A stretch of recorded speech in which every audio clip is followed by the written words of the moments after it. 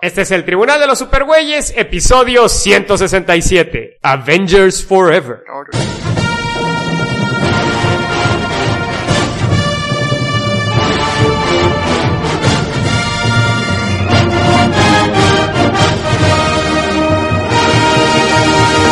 De todos los confines cósmicos del universo, se reúnen con papas y chelas las más poderosas fuerzas del bien que se hayan visto. Pedro Acá, Davos Duarte, Miguel Ángel Hernández, Chucho y Mario Panini. Todos dedicados a luchar por la paz y la justicia de la humanidad y hablar un rato de cómics.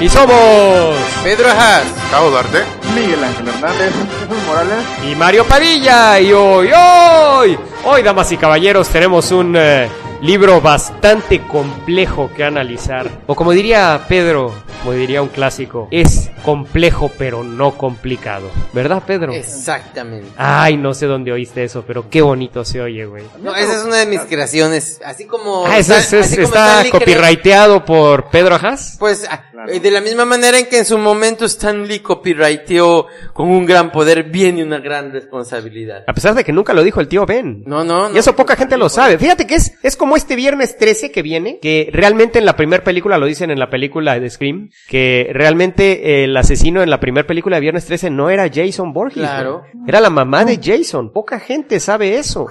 Así es, Tavo, así es. Igual poca gente sabe que realmente en los cómics está el tío Ben nunca dijo con gran poder viene gran responsabilidad. Era un caption al final de Amazing Fantasy. Sí.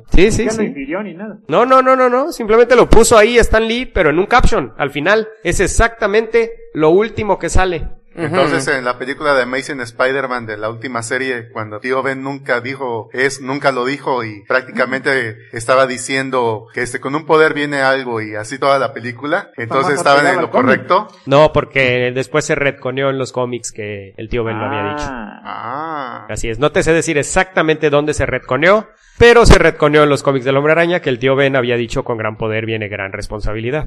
Lo cual, bueno, pues creo que es uno de los mejores retcons en la historia de los cómics, que hay muchos retcons muy, muy mal. Y para el que se esté rascando la cabeza u otras partes de la anatomía diciendo, ¿qué chingados es un retcon? Es una de esas palabras mamonas que hemos sacado últimamente, ¿verdad? Retcon, floppy, spoiler, reboot. Sí, tenemos muchas palabras mamonas, cabrón. Bueno, pero en este caso retcon es cuando renuevas algo de la continuidad. Y es importante que lo entiendan porque algo que se supone que no tenía conexión o que no tenía razón de ser, le encuentran una conexión. Lo cual tiene mucho que ver con nuestro episodio del día de hoy, damas y caballeros. ¿Por qué crees que lo estaba explicando, manito? Gracias, Pedro, gracias. Muchas gracias. No sé, soy todo un visionario, chinga. Yo lo sé. El güey ve al futuro, ve qué es lo que vamos a comentar en el futuro. Y el güey trae un tema a colación que se va a relacionar con eso. Como Kanga y Mortus. Kanga y Mortus, exactamente. Hubo una pequeña, no retcon, pero sí fue como una reunión de, no sé si lo vieron en el programa de Jimmy Fallon. Estuvo bueno. Claro, yo veo todos los días el programa de Jimmy Fallon. Los personajes de Salvados por la Campana. Salió Zach Morris, salió Slater, salió Kelly Kapowski. Eso suena incredibilijillo, Miguel. La que no salió fue la Negrita y Screech. Sí. Ya por ahí pusieron que estaban bien locos. Ya decía yo que tenía que haber faltado alguien. Es que Screech creo que hace unos meses le cuchilló a un vato en un bar porque se estaba propasando con su novia, una onda así. Oye, hubo otra cosa que me gustaría escuchar su opinión. ¿Qué es? Pues por ahí la Profeco se metió con la tienda de Fantástico, les puso ahí un papelito. Ya lo confirmaron los que van a comprar a la tienda. Bueno, pues resulta que se puso en nuestro... bueno, pues Miguel lo puso. ¿Tú lo pusiste, va, Miguel? No, yo te lo mandé a ti nada más. Pero me lo mandaste a mí nada más. Bueno, pues no. Bueno, pues por ahí salió una foto de que estaba clausurado Fantástico por la Profeco.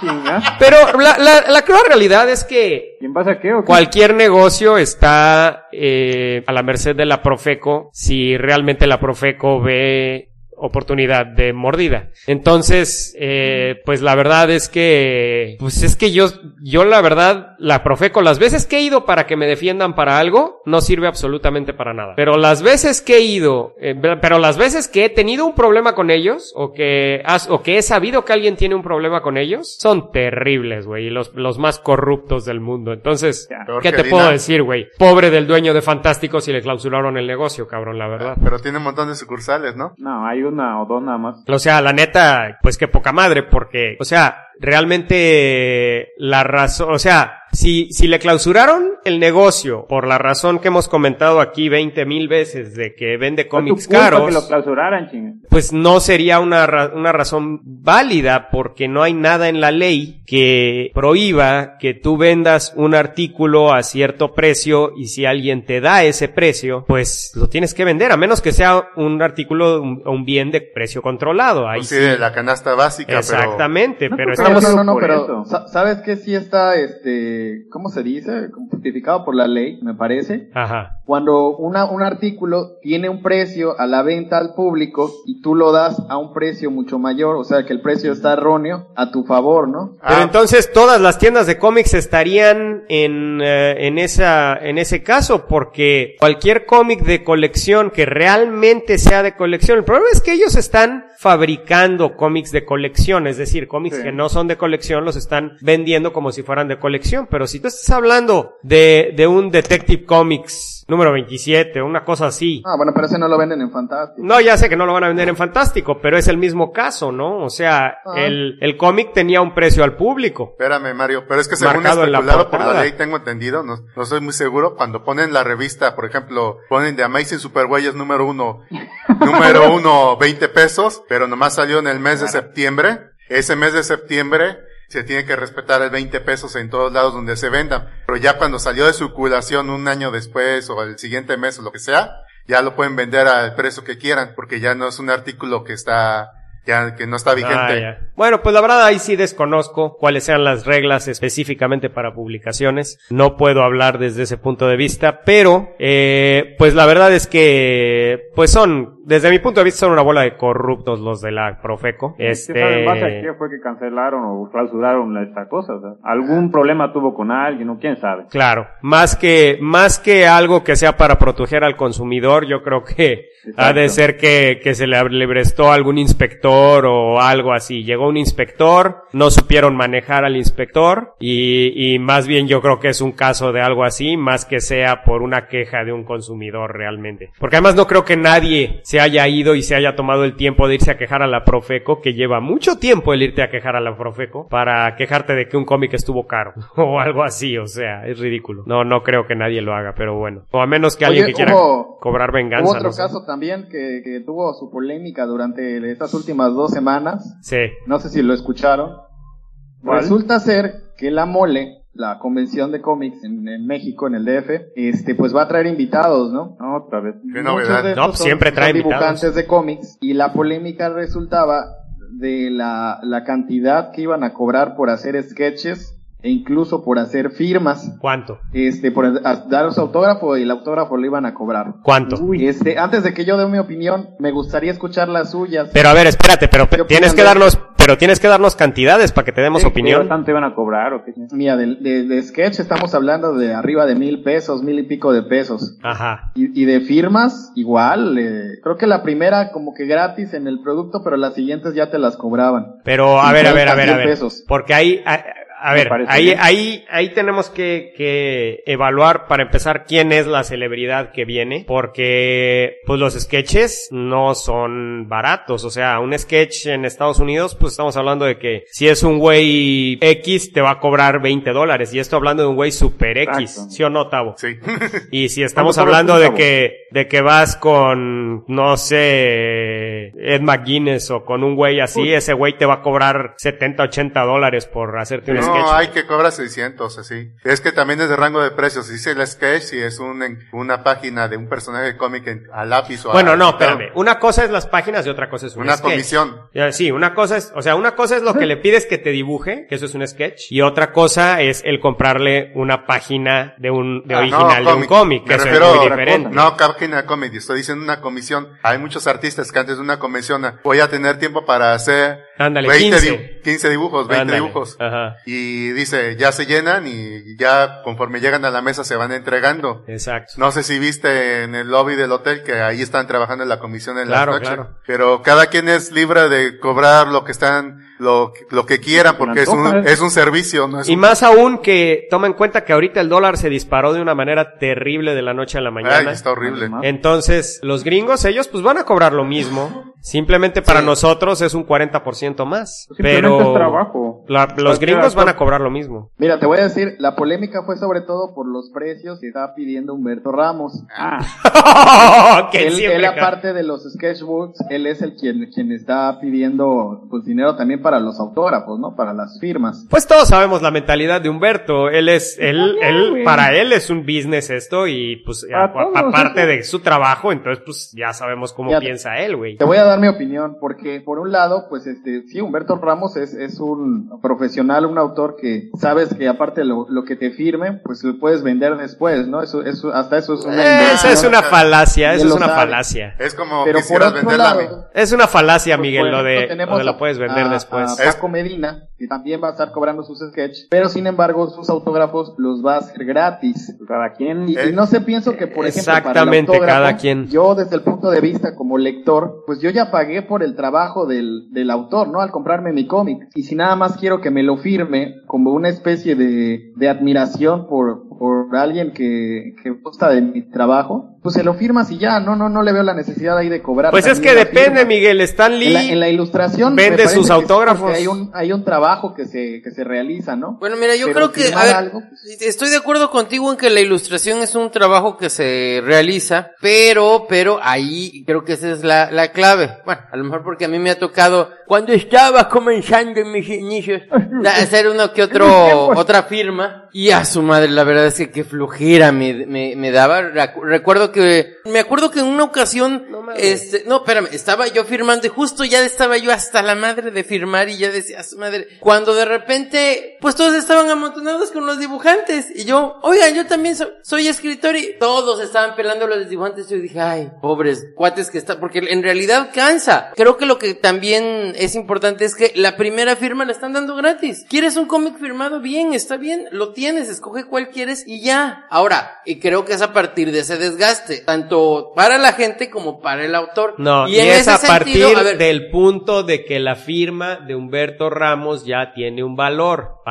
La gente le da un valor. Bueno, pero te vuelvo a repetir, si no fuera así, o sea, de todas maneras estoy consciente de eso. Ahora, si no fuera así, no te habría esa cortesía de decir, bueno, una firma gratis sí te la doy. Y más, bueno, pues creo que al contrario, tenemos la ventaja que Humberto está seguido en convenciones y alguien que quiera tener 3, 4, 5 firmas, pues nada más cuestión de esperarse un ratito pero, más, ¿no? Olvídate, los gringos, allá en Estados Unidos, en la Comic Con, pues sí, algunos te firman gratis, pero otros gratis te cobran, o gratis entre comillas, porque realmente le tienes que comprar el libro, o sea, y los venden más caros los libros, o sea, vaya, yo compré libros allá y me los firmaron, pero no los compré a precio de portada, te los venden más caros el autor.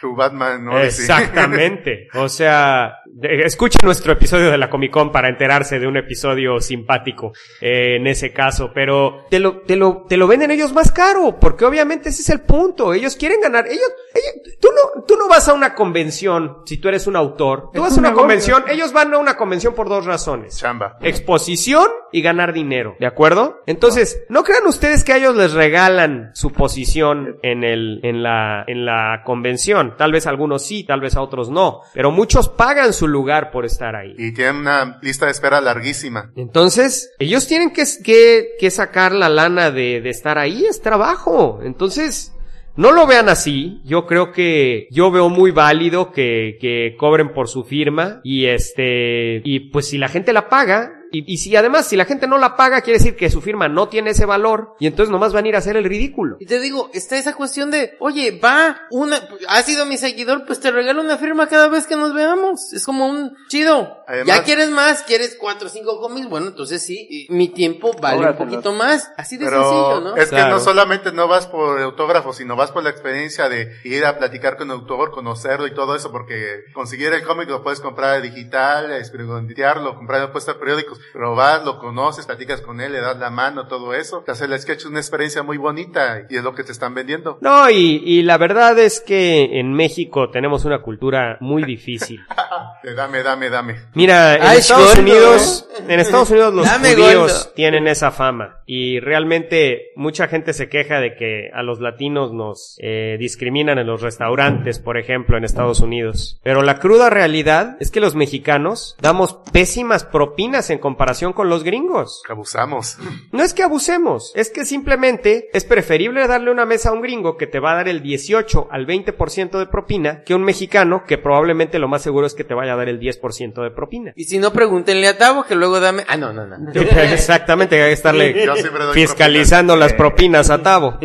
Pero independientemente de eso, realmente sí tenemos una cultura en donde es muy difícil hacer ese tipo de cosas. Entonces, y más con la gente que va a la mole. Tenemos que tomar en cuenta el tipo de público que va a la mole, sin ofender a nadie. Pero la verdad es que el tipo de gente que va a la mole es gente en general de bajo poder adquisitivo y pues que la verdad es que ya con pagar el boleto de entrada ya se les acabó el presupuesto, cabrón. En general, al menos eso es lo que me han platicado, yo no he ido.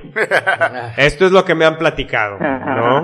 No nos dejan entrar a la mole. Entonces, para colmo no, exactamente, no hemos ido porque la verdad es que nos van a sacar de patitas en la calle, no sé por qué, porque yo siempre hablo bien de la mole, hablo perfectamente de ese evento. Y más, Mario, que a todo mundo lo quiere. Claro, yo soy serie de el señor Concordia, me llevo bien con todo mundo. Si hiciéramos una serie de televisión de su vida sería Everybody Loves Mario.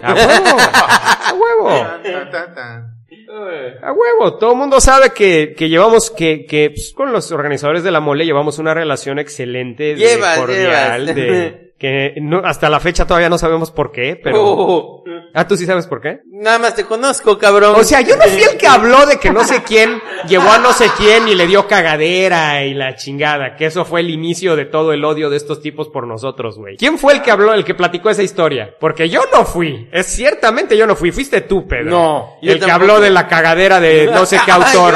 No. Que lo llevaron a comer tacos y le dio cagadera, güey. Y entonces el organizador de la mole hablaron de que platicaron que le dio cagadera a no sé quién. Si no fuiste tú, fue Miguel. Fuiste tú, Miguel. Ni a mí no me embarren.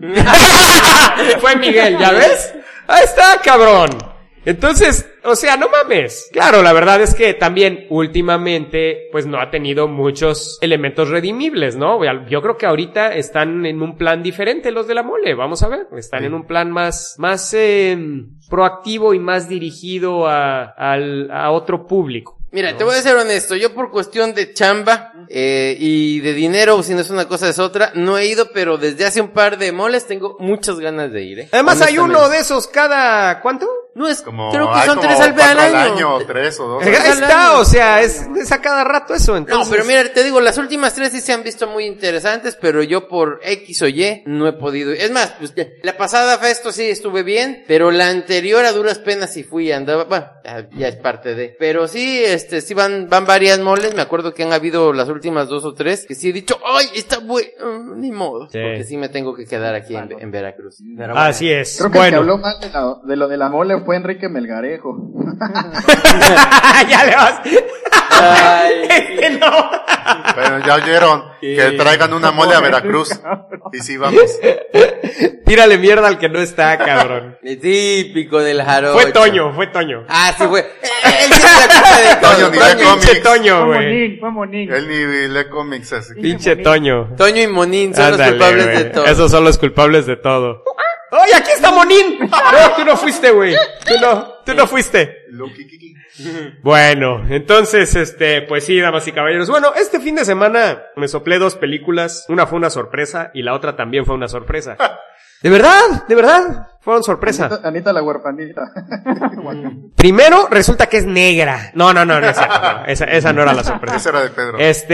Fui a ver la de Jupiter Ascending, que buenísima. Diga lo que diga la gente, a mí me encantó, cabrón, porque he visto muchos comentarios de que es una basofia, que no sé qué. Bueno, pues la verdad no sé qué quieren ver. O sea, a mí me parece una película visualmente impresionante, con definitivamente toma de aquí, toma de allá. Es si quieren que les diga más o menos qué idea pueden tener para ir a ver la película, pongan en una vasija, pongan dunas, échenle Matrix, échenle una telenovela de Televisa, échenle... ¿Qué más le echamos, Tavo? Uy. Dunas, por supuesto. Un poquito de Blade Runner, así muy por encimita, poquito de Blade Runner, y te sale esta película de Jupiter Ascending. Un poquito de Mario Bros. Ok, no sé en qué parte, pero... porque hay tres malos en el castillo.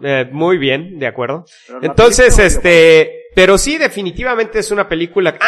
Y también tiene un poquito de los Juegos del Hambre. Entonces, es una película que jala de todos lados, lo exitoso de todos lados, y me parece una muy buena película.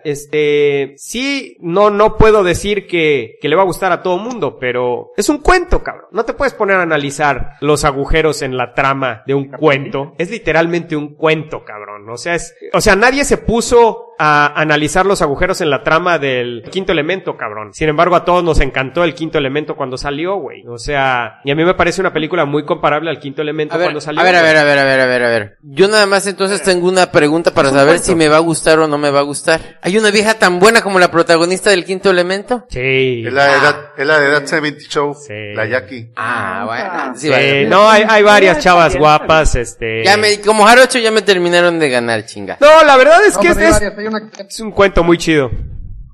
¿Qué ibas a decir, ¿Qué Miguel? le dicen a la muchacha? Te echo un cuento y vámonos a la cama. No. Miguel, ¿qué ibas a decir? Creo que se nos cayó Miguel. Fíjate que a mí me tocó ver en el cine esta película rodeado de varias chavas. Y yo noté que a la mayoría le gustó, lo que es raro para una película de ciencia ficción. Ya ves que las chicas no son muy dadas a ver o a entender películas de ciencia ficción. Y a eso vamos con el elemento de telenovela de Televisa. Para ellas, entonces. Sí. Tiene de todo, tiene para todo público. Entonces, pues la verdad yo creo que aventaron batazo de hit los Wachowski. Vamos a ver cómo les va en ventas. Pero la otra película que fue una sorpresa para mí es una película que es una adaptación de una obra de Broadway. Pero qué bárbaro. Fue una sorpresa por lo pésima que es. Por favor, no vayan a ver esa basofia. Yo te lo dije Se llama En el Bosque. Into the Woods. Le cae bien el nombre porque ahí pasa toda la película. Bueno, hagan de cuenta que ustedes hacen una película musical en donde, todos sabemos que a mí sí me gustan las películas musicales, pero cualquiera podría hacer una película musical en donde simplemente yo digo, Pedro, eres un idiota. Y entonces Pedro me contesta, pero tú eres un mamón. Y entonces Tavo dice, dejen de pelearse por favor porque me ponen enojón. Y así se avienta toda la película, güey, y esa es la película musical. 2 horas y media, así. O sea, no puedes recordar ni una sola tonada, no hay una sola canción que valga la pena. La historia es una mezcolanza de cuentos en donde no entiendes nada y te deja deprimido, güey, eso es lo peor, te deja verdaderamente deprimido ante la vida, cabrón. En fin, es la peor adaptación de Broadway que he visto y no entiendo además. Oye, los actorazos que tiene. Hay una escena en donde sale, spoilers, pero me vale madre spoilearla porque es una mierda de película. Donde sale el lobo queriendo seducir a Caperucita. Es una escena tan incómoda, cabrón, porque literalmente está queriendo seducir a Caperucita, cabrón, así, o sea, de que claro. Mira, niñita, méteme tu manita para que saques el dulcecito. O sea, no mames, güey. Imagínate, es Johnny Depp, imagínate a Jack Sparrow, cortejando a la niñita de 12 años. No, hombre, 11, 8. No sé, güey, o sea, no. Es verdaderamente incómoda la película en muchos sentidos, además larga como ella sola. Yo creo es que interminable, no se le ve el fin. Yo creo que le hubiera quitado totalmente el tercer acto. Por favor, no la vayan a ver. Yo no sé, porque Cinépolis le puso ahí un logotipo de nominada al Oscar. Yo no sé a qué Oscar puede estar nominada esa basofia. Pero espero que no sea mejor música. Porque eso sería bastante cómico realmente que fuera mejor música. Pero en serio cómico, Porque entonces creo que yo puedo hacer mi propio musical simplemente haciendo así y hablando así. Próximamente. El podcast musical de los Superweyes. Exactamente, el podcast musical de los Superweyes. En 3D. Ándale, güey. No mames. No, en serio, en serio. Ahora, lo que sí quiero felicitar a nuestros amigos, nuestros patrocinadores Cinépolis. Gracias, Cinépolis, por el patrocinio. No, les valemos madres. Pero qué chingona quedó la sala IMAX nueva aquí en Veracruz. Y la de Jupiter Ascending en IMAX 3D. La sala está verdaderamente increíble, con una pantalla preciosa. Oye, vale la pena sentarse en el primera fila. No, siéntate en la fila F. Fila F, siempre en la fila F, Pedro. Se tenían que poner Así es. Bueno, si tienes que leer subtítulos, siéntate en la fila G o un poco más para atrás. Pero si puedes vivir sin leer subtítulos, siéntate en la fila F. Entonces, pero sí, Cinemex siempre son una mierda. Cinemex es una mierda, Cinépolis es lo máximo. No, Cinépolis es una mierda también. No hay cines buenos en México, lo siento. Eso que no nos pagan. Bueno, son mejores en instalaciones. Así es, pero ayudan a los cieguitos. Bueno. Sí. Y con eso evaden impuestos esos hijos de la chingada. Tú no donas cuando dicen... Oye, Pedro, ¿qué? Ya que haga algo bien, o sea, le encuentras la manera de chingarlos, cabrón. Sí. Es para evadir impuestos. Evadir. Pero se alinearon a la mujer esa que olía galletas. Mínimo hacen algo, cabrón. Ay. Y se mocharon a la niña que tenía papá pirata, le rompieron las piernas, algo así. A la madre. No mames. Qué pedo, güey. Oye, ¿se fijaron que el niño ese que sale en el anuncio de que se supone que está en un pueblito y que quiere ir a cantar la del himno a la alegría y toda la cosa? ¿El niño pájaro? Sí, no, el otro, el niñito que no ve porque no trae lentes. Y ya la maestra. Qué buen anuncio, qué bárbaro, buenísimo el anuncio. Hay que darle lentes a los niños. Que ahí es un niño pueblerino, pero sale en otro comercial de niño ricachón. Hasta eso, bien mal hecho el casting. Pegados, ¿no? Un comercial tras el otro. Fíjate, nunca lo pensé de un niño actor. ¡Malditos niños actores! Pero bueno, ya hay uno que se convirtió en una nulidad, entonces. ¿En una anualidad? Nulidad. ¿Quién es? El Joel Osment, lo vimos en... Ah, claro que sí, cómo no, Joel Osment. Lo vimos en Tusk. Nadie sabe de qué está hablando Pedro. Es el niño de veo gente muerta. Veo gente muerta. Y que lo vimos como 20 kilos después. Sí.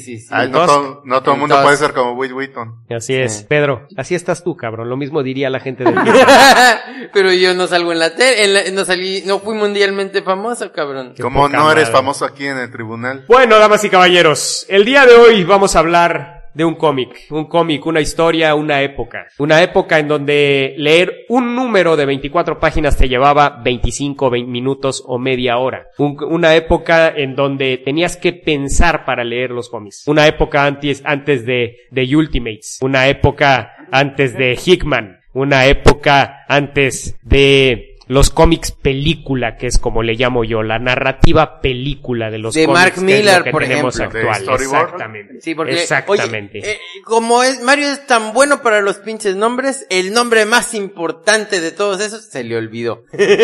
Mark Millar. Ah, ok, exactamente, antes de Ultimates, exactamente. Pero sí, es definitivamente antes de esta narrativa de película que Mark Millar la hace muy bien. Sí. Pero mal hecha está del nabo, cabrón. Ah, claro, definitivamente. Entonces, eso es lo primero que me gustaría platicar ahorita, antes de entrar de lleno en Avengers Forever. Estábamos hablando de que era un cómic muy palabrudo, que es una palabra con copyright de Mario Padilla. Palabrudo, así es un cómic palabrudo.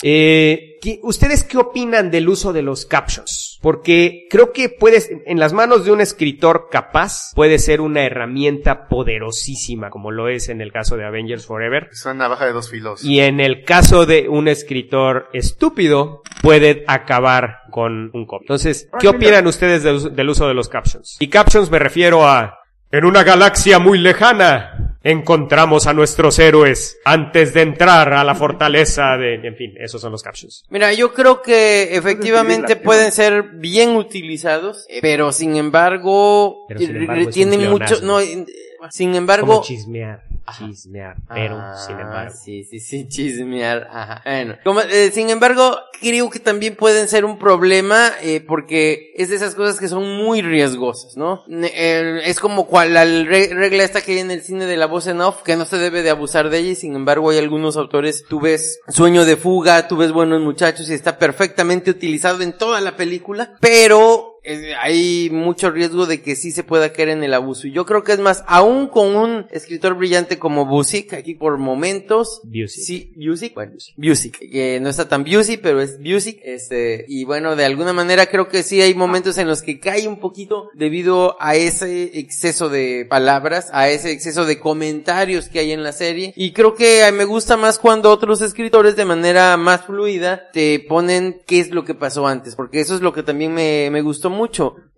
Aún si dejabas de leer el primer número durante un tiempo y era una historia bastante compleja donde estaban sucediendo un montón de cosas a la vez, te lo explicaba. Pero bueno, pues sí, te lo explicaba de la manera más obvia, ¿no? Así poniéndote los captions y diciéndotelo todo. Hay algunos escritores que usan más la plática entre los personajes o un tono un poquito más dramático para meterte dentro de eso o hacerte una recapitulación de lo que está pasando, ¿no? Pero aquí no es recapitulación, aquí es que estamos hablando de que es una historia que dentro de la historia tenemos una recapitulación de toda la historia de los Avengers. No, pero a lo que me refiero es a que cada vez que comienza un número, aun si hubiera esto estado integrado en Trade, se nota mucho porque te vuelve a explicar lo que ha sucedido hasta ese momento de una manera clarísima, en cada número, Miguel, ¿qué opinas de los captions?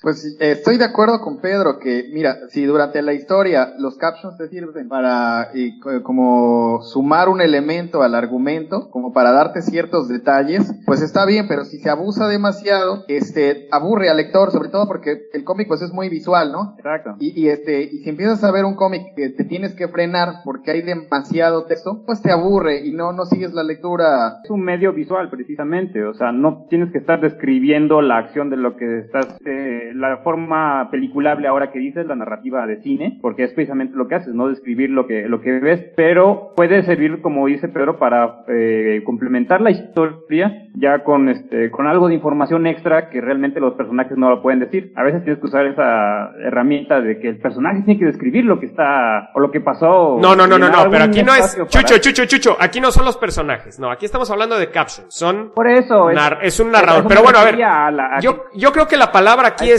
relevancia, que lo que estés leyendo ahí sea relevante, porque si obviamente te están describiendo el cuadro, es irrelevante, ¿no? Por eso estoy diciendo que yo estoy muy a favor en manos de un escritor capaz. No, pero mira, yo creo que más que relevancia también es lo que te decía, de que tenga, porque no nada más es que sea relevante, si es relevante, como que parece muchas veces, y sobre todo si muchas cosas relevantes salen, parece que está encontrando la salida fácil el guionista, ¿no? A mí me gusta que sea relevante, pero que además fluya con la historia y que tenga ese dramatismo el texto, que tenga ese mismo tono general y ese dramatismo, y creo que ahí también es donde por momentos falla, porque de repente tenemos batallas que son muy dramáticas, que son muy impresionantes, y el texto nos saca un poquito de esa pelea. Tal vez tiene que ver con el hecho de que a mí me gusta mucho leer novelas, me gusta mucho leer prosa también, aparte de cómics, y entonces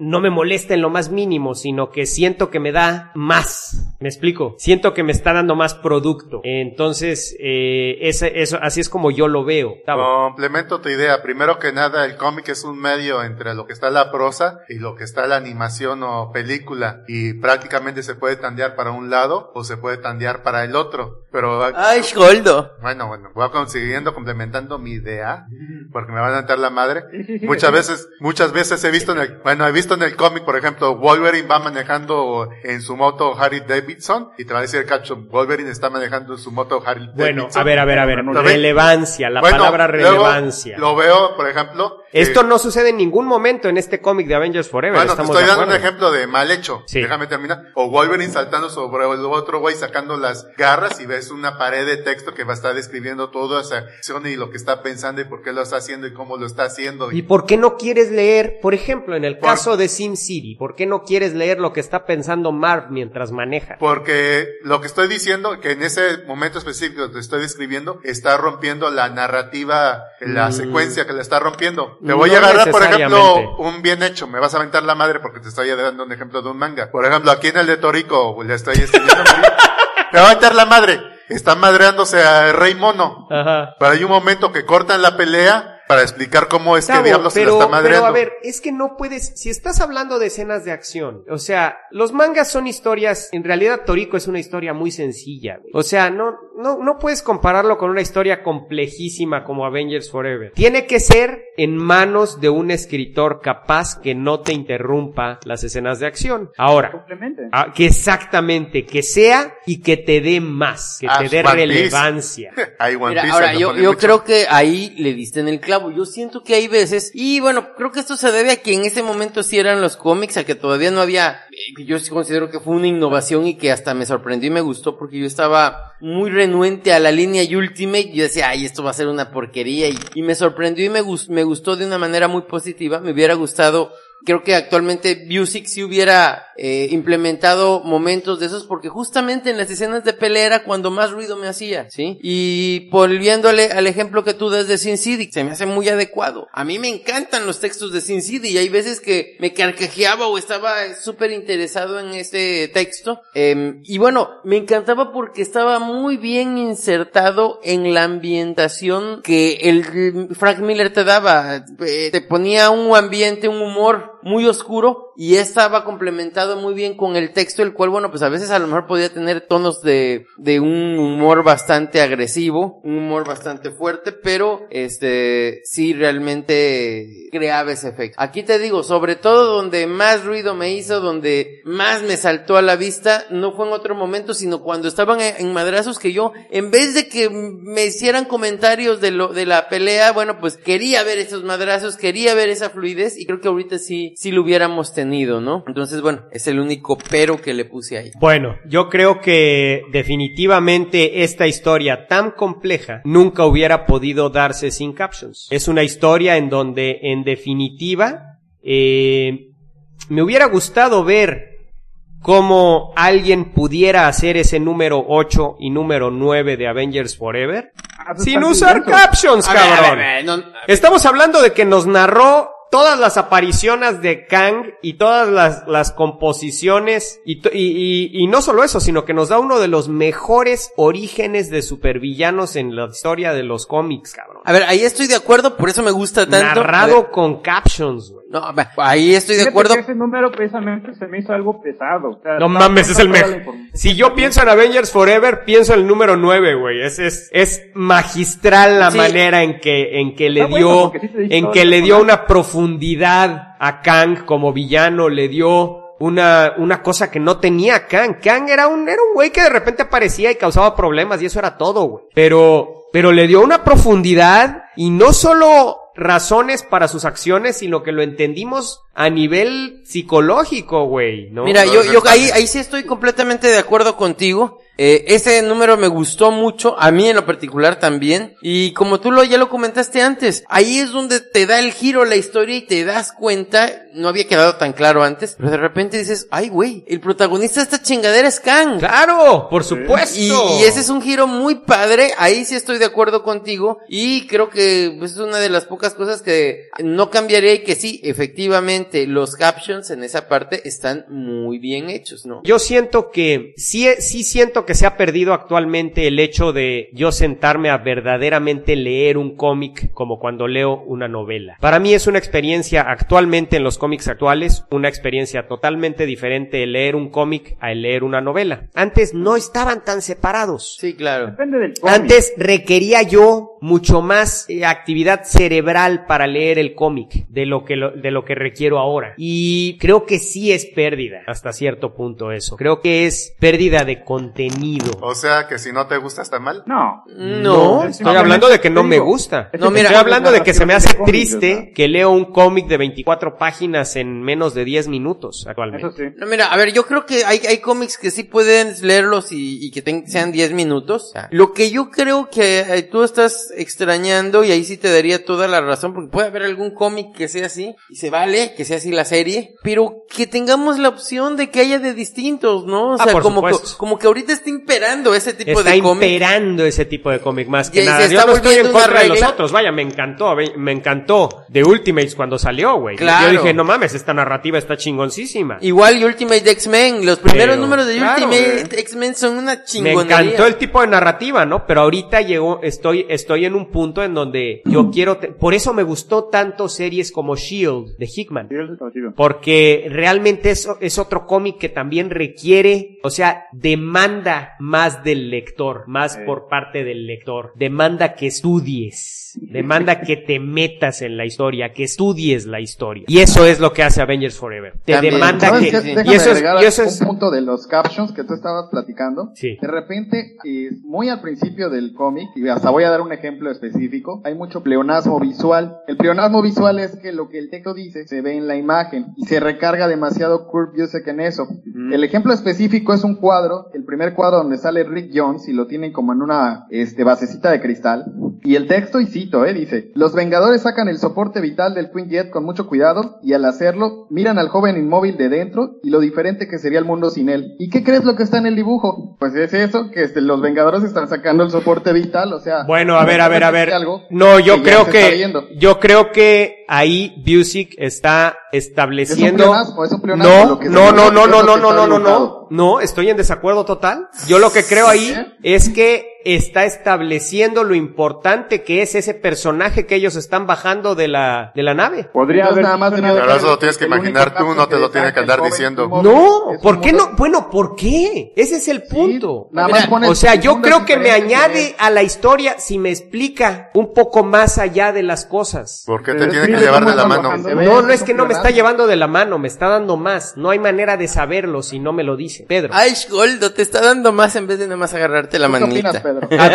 En específico en ese punto, ¿tú qué opinas, Pedro? No, yo opino que estoy de acuerdo sobre todo con Miguel Ángel porque, bueno, creo que lo que nada más debió de haber hecho es, y por eso lo decía que de la ambientación, del ambiente, habría de haber hecho simplemente énfasis en la tensión emocional que había en esos momentos en los Vengadores, en que veían y sentían a su amigo en peligro, en vez de estar comentando mientras están abriendo, y simplemente comenta eso, ya lo demás lo estás viendo, entonces ahí es donde creo que sí, de repente le falló un poco a Busiek. Te voy a dar un ejemplo, Miguel, en donde verdaderamente, ahí sí para que veas es pleonasmo visual, como tú dices, que es Superman escrito por George Pérez, hace 2 años. Eso está aburridísimo y lo tengo todavía al lado de mi cama tratando de terminar ese número 1.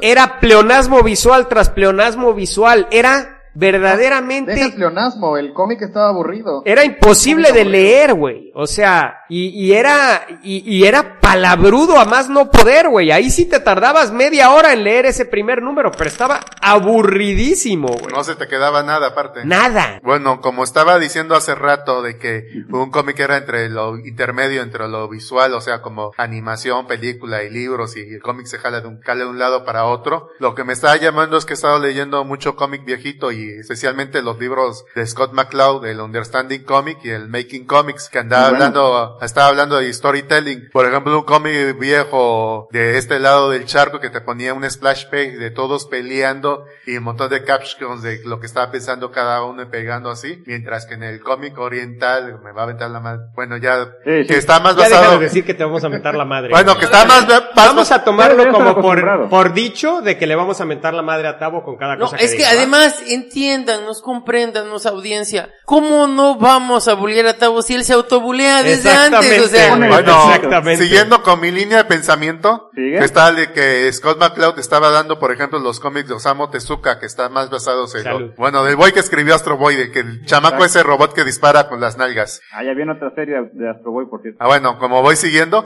que está más basada en el storyboards de Walt Disney, que más bien sus cómics eran de poner una acción y una reacción para darle un seguimiento al storytelling, para hacerlo más cinemático, como más de animación. Y ahorita como que se han juntado los métodos y ahorita ya los dos tienen una mezcolanza de todo. A ver, Pero es que estamos hablando de tipos de historias. ¿Qué haces con una historia compleja? Ese es el punto. ¿No has leído Astro Boy? No, Tavo, pero no creo que llegue al nivel de complejidad que estamos viendo en Avengers Forever o en Crisis de Tierras Infinitas. Es que esto sí se va más a términos y a cosas más como metafísicas y cosas conceptuales así muy raras, muy exageradas, cosas exactamente que no las puedes realmente describir visualmente exactamente, gracias. Entonces, gracias. aquí aplica ese tipo de descripción. Así a lo que nos referimos más bien es que no está chido que redunde, o sea, que vuelva a repetir lo que ya estamos viendo en el panel. No, y en eso yo estoy totalmente de acuerdo, En eso estoy totalmente de acuerdo. Yo creo que más bien es necesario poner captions cuando el escritor y el dibujante sean totalmente competentes. No, para nada, depende de la historia. Exacto. También. No, y depende también del estilo hasta del guionista, porque bueno, regresamos a lo mismo. Ahí está Sin City, el cual tiene un montón de captions y un montón de captions que me encantan. Claro. No hay uno solo que le quitaría. Y bueno, sobre todo Pero es cuando el loco Frank estaba en el pico de su creatividad, de su capacidad de escritura. Sí. Bueno, damas y caballeros, pues vamos a entrar de lleno a Avengers Forever. Vamos a hablar primero sin spoilers. Vamos a platicar tantito del cómic en general y ya después lo vamos a spoilear al máximo, ¿ok? Pero ahorita sí vamos a hablar de nuestras impresiones en general, qué nos pareció, si fue la primera vez que lo leímos, si fue la segunda vez que lo leímos, qué nos parece el arte, en fin. Miguel. Te decía que la parte gráfica está realmente impresionante. Estaba dibujando Carlos Pacheco, lo entinta Jesús Merino, y pues se ve que Pacheco se divirtió dibujando este cómic. O sea, es una cantidad de detalles en cada viñeta, cada cuadrito. ¿Alguien encontró a Alex Luthor? La oportunidad de dibujar a todos los Vengadores, y aparte los dibujó en distintas épocas y en distintos lugares. Y aparte de todo esto, pues hay un poco de ¿qué podríamos decir? Como cómic western, hay una parte de cómic del futuro, hay una parte como del cómic del antiguo Egipto, hay batallas así entre miles de personajes increíbles. No, es una belleza. No, pero además, este cómic es, la idea de este cómic es hacer una especie de crisis para los Vengadores sin hacerles una crisis. El objetivo era reparar muchos problemas, entre comillas, de continuidad que tenía la historia general de los Avengers debido a la multiplicidad de autores y creadores que han participado, ¿no? Entonces, creo que aquí el trabajo del artista es casi tan importante como el trabajo del escritor al momento de la investigación, porque aquí los periodos temporales, él tiene que reflejarlos perfectamente en su arte. Es decir, si vemos a Hawkeye con cierto tipo de traje, es por una razón en específico, ¿no? Claro. Y si vemos diversos tipos de... O sea, yo creo que hubo una investigación por parte del dibujante tremenda, independientemente de los diseños futuristas que creó, también de Avengers, ¿no? No, de hecho es más, hay por ahí una conferencia que él está dando en España, Carlos Pacheco está en español, es lo más chido de todo, y en la cual se nota que él le encanta como dibujante investigar y meterse hasta el último detalle en todo lo que hace, que es una de las partes que más le divierte de su trabajo y que además él ha dicho, gracias al internet se ha vuelto cada vez más fácil hacerlo. Sí. Entonces, bueno, es curioso cómo lo que a muchos le podrían dar flojera, a Carlos Pacheco se nota que le encanta porque lo habla y lo menciona con una pasión, con un interés que, bueno, pues mis respetos. Yo creo que Carlos Pacheco es el más comparable a George Pérez que podemos encontrar en en el ron de los Avengers de los 90, sí. Él y George Pérez estaban rolando un número yo de historia que sigues tú y así se la llevaban. ¿En serio? Sí, en serio. ¿Oh? Y fíjate, ni siquiera lo notaste, güey. Pues para mí que no, pero bueno, no, donde sí tiene un trabajo impresionante también, es en Cuatro Fantásticos, tiene unos dibujos, igual, es posterior a esta etapa. ¿Qué otra cosa ha hecho Carlos Pacheco, Miguel? Mira, yo te voy a comentar de un cómic de Cliffhanger, muy que bueno. Justo lo hizo también con Kurt Busiek, que se llama Arrowsmith, buenísimo. He oído también. mucho de él, sí. Son ambos autores. Pacheco hizo JLA, JSA, que hay un podcast, de hecho un episodio que se le dedicó a ese número. Es un hardcover. Superman, Los Cuatro Fantásticos. Carlos Pacheco también escribió una miniserie de Los Inhumanos que dibujó Ladrón. ¿Qué más ha hecho? Mira, hizo varios números de Los Vengadores, hizo X-Men. Yo les recomiendo también. Hizo de Ultimates, ¿no? Creo que sí. Ajá, hizo la primera serie, los primeros de Ultimate Avengers, el primer arco de historia donde se ve la versión del universo Ultimate de Red Skull, la dibujó él, y está impecable. Batman y Superman. También. Y mira, yo en particular, esa historia de Batman y Superman también es muy buena, donde son una especie como de dictadores, y recomiendo también la etapa de Superman, ¿no? Bueno, y Kurt Busiek, pues ya saben, tiene fama de el historiador de Marvel y de DC, pero para mí uno de sus trabajos más increíbles, no tiene nada que ver ni con Marvel ni con DC, es Astro City. Tenemos que hacer un episodio de Astro City. Completamente de acuerdo. Es un cómic que he seguido desde que empezó a salir. He comprado todos los trades. Ah, sí, me los prestaste. Me gustaron mucho. Realmente Astro City es un, pues es que claro, son novelas autocontenidas en donde son historias que después se interconectan entre sí, que es una narrativa muy especial. Interconectan entre sí es otro pleonasmo, amiguito. Ah, bueno, pues se interconectan. Pero sin embargo. Entonces, pero sí, para mí el trabajo más increíble de Kurt Busiek es obviamente Marvels y pues Astro City, ¿no? Es lo que me parece más grande, y obviamente JLA Avengers, que pues aquí ya lo hablamos al máximo. JLA Avengers, escuche nuestro episodio de JLA Avengers. Bueno, y entonces, ¿qué impresiones tienen de entrada de Avengers Forever? ¿Qué les pareció? ¿Cuándo lo leyeron la primera vez? En fin, Pedro. Mira, yo hace años lo comencé a leer y nunca lo pude terminar. Ahorita ya lo terminé. Y realmente me parece un gran cómic. Me gustó más la primera vez. Creo que estaba más acostumbrado a lo que tú dices, que es cómic palabrudo. Pero sin embargo, de todas maneras, me gustó mucho porque a mí siempre me pareció extremadamente interesante el personaje de Kang. Pero siempre me pareció como que era muy limitado lo que leía de él, como que decía, este personaje da para más, como que, ya, se está esperando a que alguien lo explote, y eso sucede justo en esta historia. La verdad, aquí Kang se vuelve el personaje interesante que yo estaba esperando. No lo había leído Avengers Forever, me lo eché en un ratito. En un ratote, yo creo, porque pues yo te dije cuando lo estaba leyendo. Mínimo unas 2 horitas te aventaste leyendo los 12 números. Sí, algo así, más o menos. ¿O 3? Pero tenía tiempo ese día. Okay. Pero no lo sentí tan pesado. Al principio un poco sí, pero ya al final ya lo sentí muy ágil. No sé, porque ya estaba acostumbrado, porque es igualito a lo que estaba haciendo la corrida sobre retrocontinuidad, y que la continuidad no era un estorbo, sino que ayudaba para complementar la historia. Y segundo, lo que más me llevó, lo estuve leyendo junto a los primeros números de los Vengadores, que hablaban de Immortus, hablaban de Kang, de Ramatud y todo eso, y me di cuenta que Kang viene de la época de Thundar el Bárbaro. ¿Cómo? Lo voy a explicar tantito. Bueno, no, viene de la época de los Guardianes de la Galaxia, más que nada, porque pues son los Badun los que eran los enemigos de los Guardianes de la Galaxia, pero pues... Yo digo que es el prototipo para Thundar el Bárbaro, porque te dicen, vino de una época de complacencia y viajé al futuro, donde era un mundo de barbarie, de tecnología que nadie sabía usar y todo eso, y los diseños y el contexto, igualito a Thundar el Bárbaro. Y dije, y el mismo güey que hizo esta historia y que lo dibujó Jack Kirby, también trabajó para Thundar el Bárbaro, y fue el que lo inventó. Dije, pues sí, puede ser, pero realmente el origen de ese periodo temporal de donde viene Kang, bueno, uno de los periodos en donde estuvo Kang, pues es el periodo de los Guardianes de la Galaxia, cuando los Badun están invadiendo la Tierra. La primera encarnación de los Guardianes de la Galaxia, hablando en publicación, no en línea temporal del universo Marvel. Yo estoy diciendo que es un prototipo de lo que fue Thundar el Bárbaro para la televisión, para los chavos. Para los chavos, un programa viejo de Hanna-Barbera. Dice Pedro está haciendo cara de que Tavo está loco. Ya ves, no te mentó a la madre, solo dijo que estás loco. Eso es muy más común todavía. Si conoces más de la historia de Marvel, o sea, de los Vengadores precisamente, y otras tantas historias alrededor, lo disfrutas mucho más porque entiendes todos los personajes y lo que conlleva todo esto, como dices.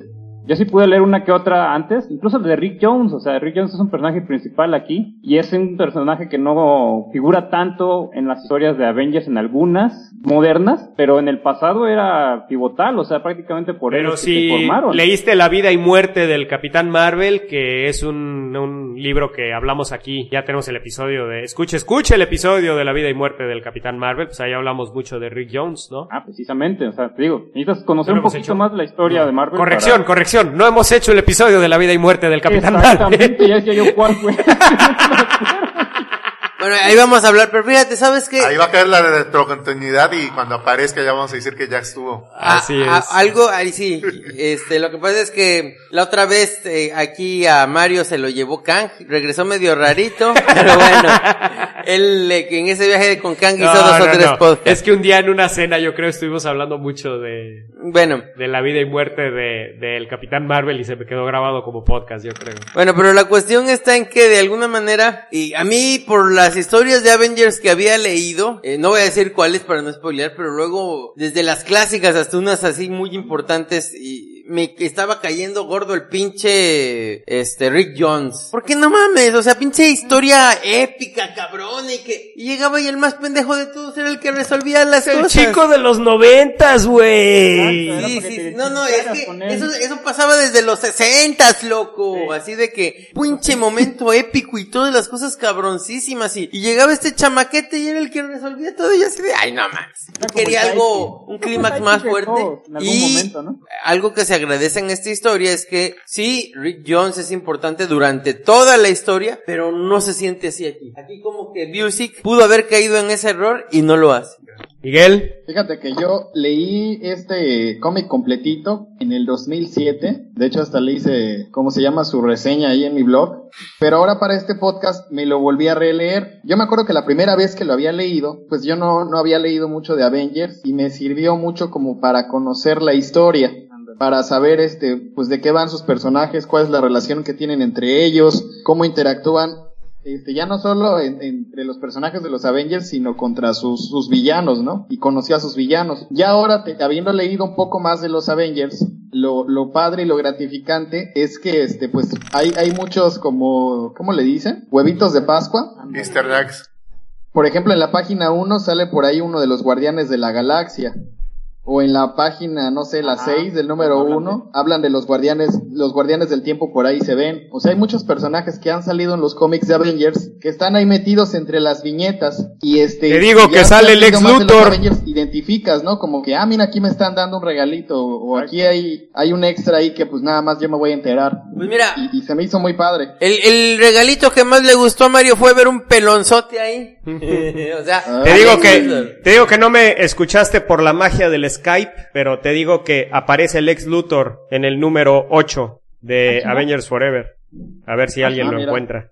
Pero, así es, bien, aparece por el crossover del Hombre Araña y Superman. Aparece el Lex Luthor montado en el Doctor Octopus. Así es, damas y caballeros, montado en el Doctor Octopus. Ay, gordo. Bueno, entonces, pues yo este cómic, Pedro me dijo, yo ya había oído de él, Pedro me dijo que estaba muy bueno, y pues lo leí hace, pues qué será, unos 3-4 años, cuando empezábamos el podcast. A mí me encantó, yo realmente conocía a Kang por una serie de libros, no de cómics, una serie de libros de los Avengers, unas novelas, 3 novelas que son precisamente una contra el Doctor Doom, otra contra Kang, y la otra no me acuerdo contra quién era. Creo que era contra Thanos, la tercera. Oye, Mario, ¿qué? ¿Tú sabes cuál es la música favorita de Kang? ¿Kang? Ajá, dice Kang. Bueno. Entonces, pero pues ahí me enteré mucho de la historia de Kang, y en esos libros tenía mucho que ver lo del Consejo de los Kangs, que pues fue para mí un concepto así de no mames, güey. Estilo de cuántos DeLoreans hay en Volver al Futuro, ¿no? Cuántas versiones del DeLorean hay en Volver al Futuro, como 3, ¿no? No, hombre, son un chingo, güey. Si te pones a contarlas, búscalo en el internet. Busquen en el internet cuántas versiones del DeLorean hay en Volver al Futuro en un momento dado. El número máximo. Pasan de 7 u 8. Ah, caray. Sí, en serio. Está verdaderamente cagadísimo ese artículo. Porque el DeLorean que está en la mina, el DeLorean en donde va Marty futuro, el DeLorean en donde va Marty pasado, en fin, el DeLorean donde va Doc Brown porque va a recoger a Marty, bueno, en fin. Pero entonces, ¿no se borra cuando cambia la línea temporal? No, aquí no pasa. Próximamente un episodio especial. Porque no tenían el Forever Crystal. Pero bueno, entonces, pues a mí me gustó mucho la historia, me gustó mucho la manera de narrarla, pero lo que más me gustó fueron los números 7 y 8, en donde realmente, para empezar, la continuidad de los Avengers es tratada de arreglar por Kurt Busiek, y por otro lado, me da uno de los mejores orígenes de villano así, y además explicado al máximo, o sea, conocí al máximo a Kang, ¿no? De los mejores orígenes que he visto descritos en un cómic de un villano tan complejo, güey, o sea, tremendamente complejo en todos sentidos, y me encanta cómo dicen que los mejores villanos son los villanos que tienen un conflicto consigo mismos, ¿no? Pero pues aquí este es un conflicto que está externado totalmente, es consigo mismo, pero a nivel exterior por completo, ¿no? Entonces lo hace un villano pues muy especial definitivamente, ¿no? Entonces, pues creo que Avengers Forever es lectura obligada. Sin embargo, si tú se la recomiendas a alguien que, ¡ay, los Avengers, cómo no! Pues que el Capitán América, que el Thor, que el Iron Man, ¿no? Puta, pues sí, pues a huevo los Avengers los conozco. El Hulk, güey, puta, pues sí, güey. Y de repente lee aquí, ¿quién es ese güey? ¿Quién es este güey? ¿Quién es este güey? ¿Quién es esta vieja? ¿Quién es esta vieja? O sea, realmente al único que van a reconocer es al Capitán América, y para colmo, les ponen un Capitán América justo después de Watergate, en donde el Nixon del universo Marvel se acababa de suicidar frente a sus ojos. No, bueno, y además a lo mejor también reconocerían a Thor, ¿no? También sale por ahí. Pues solo en flashbacks, pero pues no es parte del equipo de estos Avengers Forever. Bueno, sí tienes razón. Este equipo de Avengers Forever son Avengers, a pesar de que pues tiene dos miembros fundadores, que son Jan Van Dyne, o sea, la avispa y Ant-Man, dos miembros fundadores de los Avengers, pero pues son miembros fundadores de los Avengers, pero en el conocimiento popular, pues no están ellos. Sí. Nadie los conoce, no tienen película, no tienen nada, güey. Ni siquiera salieron a la serie. Yellow Jacket, pues menos, güey. Es otra encarnación de Henry Pym que menos, güey. Ese casi ni sale en caricaturas. Songbird, que pues era de un cómic que estaba escribiendo Kurt Busiek en ese momento, que pues eran los Thunderbolts. Entonces, pues él quiso meter a alguien de los Thunderbolts ahí, y pues la eligió a ella. Algo nuevo, algo viejo y... La puso como que ella iba a ser un Avenger del futuro, y me tomé la molestia de investigar si algún momento en el futuro, después de Avengers Forever, ha sido Avenger Songbird, y resulta que no, nunca ha sido Avenger. No, y fíjate que me encantaría, Aún no es Avenger, pero todavía no se cumple. Para eso le estaban metiendo los equipos de Thunderbolts del gobierno ahorita. Bueno. Y pues obviamente el Capitán América, que es una elección rarísima de Capitán América. Deprimido. Un Capitán América depre. Depre así todo. Y para colmo, con super fuerza el cabrón. No saben, en esa época tenía super fuerza el Capitán América. Mira. Y luego Hawkeye, tal como todos lo conocemos, pero con un traje, yo creo que el peor traje de toda su historia. Es el de Goliath, ¿no? Pero... Pues es justo saliendo de la guerra Chris Kroll, pues es cuando traía ese traje. Y sí, yo, desde mi punto de vista, es el peor traje de toda la historia de Hawkeye. De acuerdo. ¿No? Pero pues bueno, de ahí lo sacaron y de ahí así lo usaron, ¿no? Ay, Yellow Jacket no tiene mal. Pues bueno, si quieren, le entramos de lleno a la historia, o a menos que alguien más tenga algún comentario antes de. Pero, ¿a quién le recomendarían este cómic ustedes antes de entrar de lleno? A los más geeks, o sea, a los que se comprometen en serio, que se trauman. Muy bien, Pedro. No, yo se lo daría a alguien que le gustan los cómics, alguien que quiere conocer más, y bueno, pues sobre todo ya después de que recibí una primera ronda de cómics, no sería la primera ronda, sería la segunda ronda de alguien que quiero que se meta a los cómics, porque bueno, sí, no es alguien que se lo recomendaría por primera vez a alguien que acaba de salir de ver Vengadores o algo así, pero que sí vale la pena, ya una vez que se haya acostumbrado a el medio como tal. Muy bien. Miguel, ¿a quién se lo recomendarías? Fíjate que yo se lo recomendaría a autores de cómic, porque la narrativa aquí es para estudiarse, es para estudiar los encuadres de Pacheco, que si te fijas muchas veces en las páginas casi no repite cuadros, por ejemplo la cámara o el punto de vista del lector a veces está desde arriba,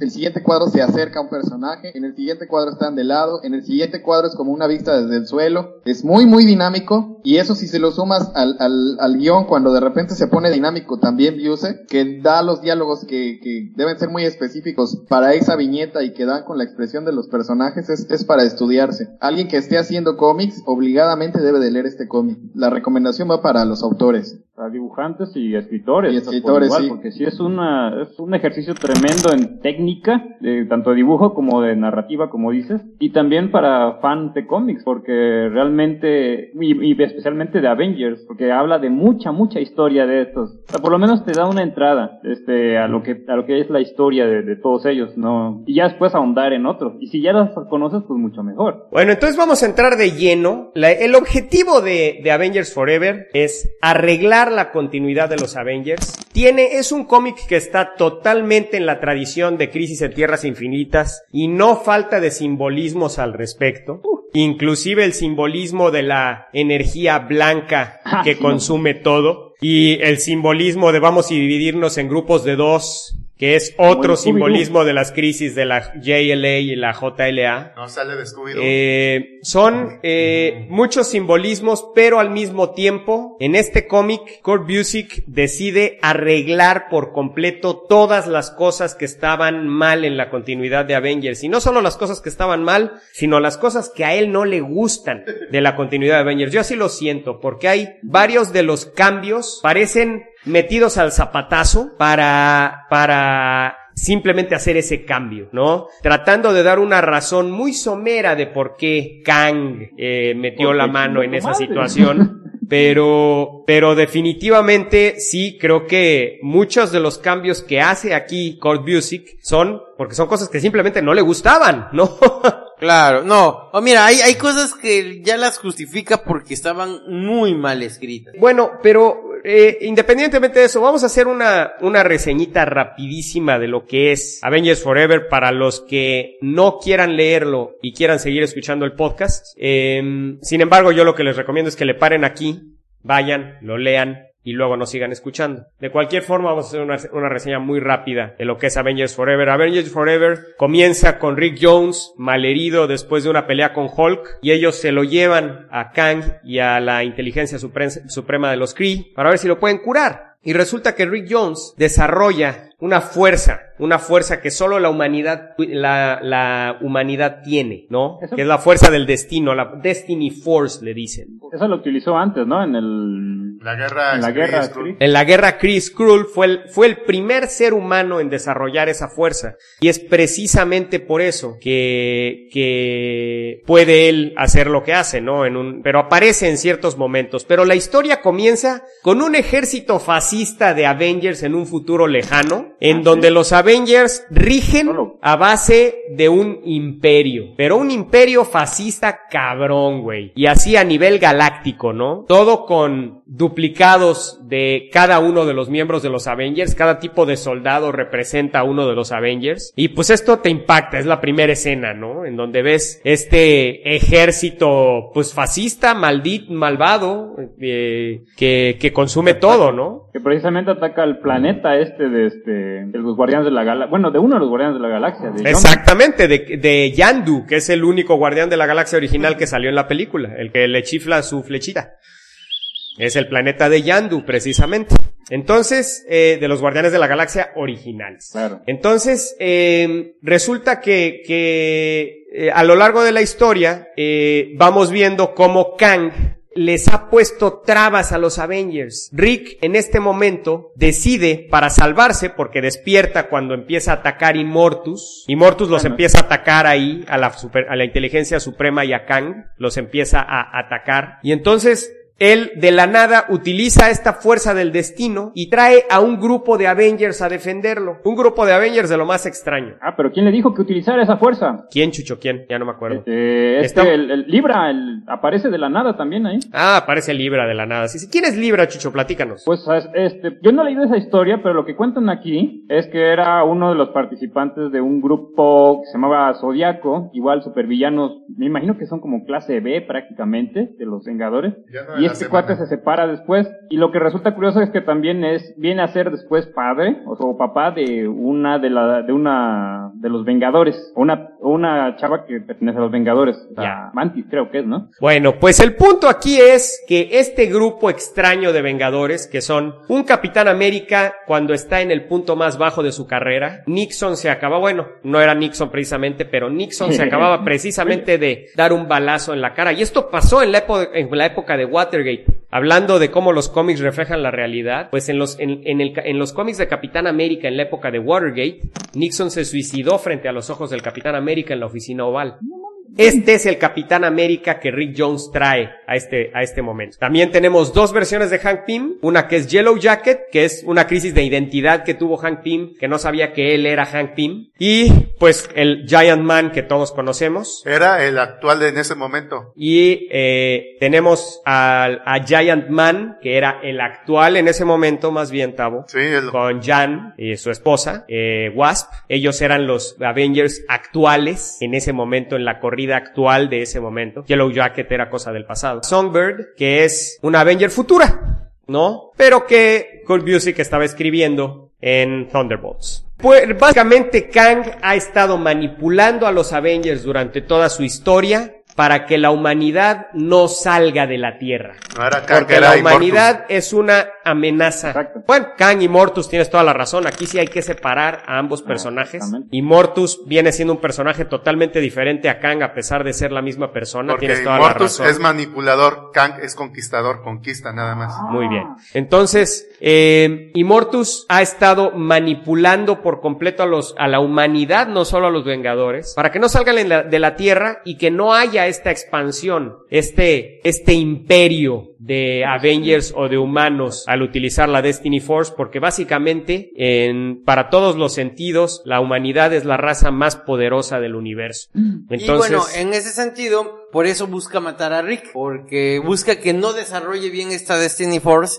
Y entonces los Vengadores están en dados fuegos porque tienen a Kang como su enemigo, también tienen a Immortus y se la pasan en medio de esto hasta que, bueno, pues deciden aliarse, dan cuenta de qué es lo que está sucediendo y entonces es cuando tienen que y deciden aliarse con Kang, donde, bueno, pues aquí ya viene todo un clímax muy interesante, muy importante y creo que ya de manera rápida esa es la historia, ¿no? Básicamente, después de esto, los Avengers buscan a Kang en distintas épocas, caen en limbo, se encuentran con Immortus, este equipo de Vengadores, ¿no? Van peleando por distintas épocas, pero deciden no intervenir, pero al mismo tiempo Busiek aprovecha para mostrarnos pasajes de la historia de Marvel. Y al mismo tiempo, nos enteramos después, cuando por fin estos Vengadores logran capturar un artefacto de Kang, o más bien de Immortus, nos damos cuenta de que uno de los personajes, de los villanos iniciales de los Avengers, para no hacerles el cuento largo del número 4 de Avengers,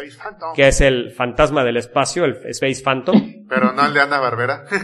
Les platica toda la historia de Kang y cómo ha estado atacándolos y por qué ha estado atacándolos, ¿no? Y al mismo tiempo, en el siguiente número, nos enteramos de toda la historia, también de Kang, pero desde su punto de vista, de por qué es que él odia tanto a Immortus. Y ahí nos damos cuenta de que Immortus lo que busca es que el tiempo permanezca como está, a través de un cristal que se llama el Forever Crystal. Es la única manera de cambiar el pasado sin que se cree una realidad divergente. Y Kang no se quiere convertir en él. Y Kang no quiere convertirse en Immortus. Kang quiere seguir siendo el conquistador. Seguir siendo el conquistador, quiere que el tiempo quede libre. Entonces, esa es básicamente la batalla en Avengers Forever.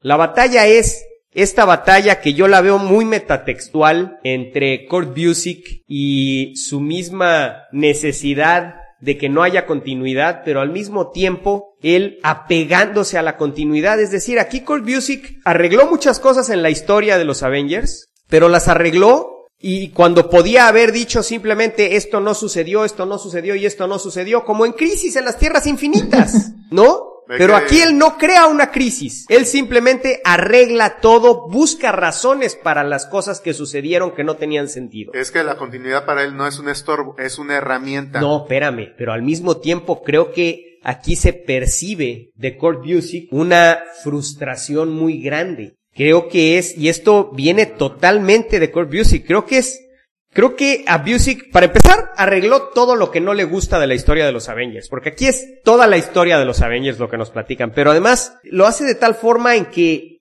él quiere ser el rebelde. Kang quiere ser el rebelde en donde yo no me voy a apegar a lo que digan los editores y lo que digan la continuidad. Yo quiero que el tiempo sea libre, quiero que haya múltiples opciones, quiero que las cosas fluyan por su propia naturaleza y por su propio curso. Sin embargo, Immortus dice, no, la continuidad es así y así debe de ser.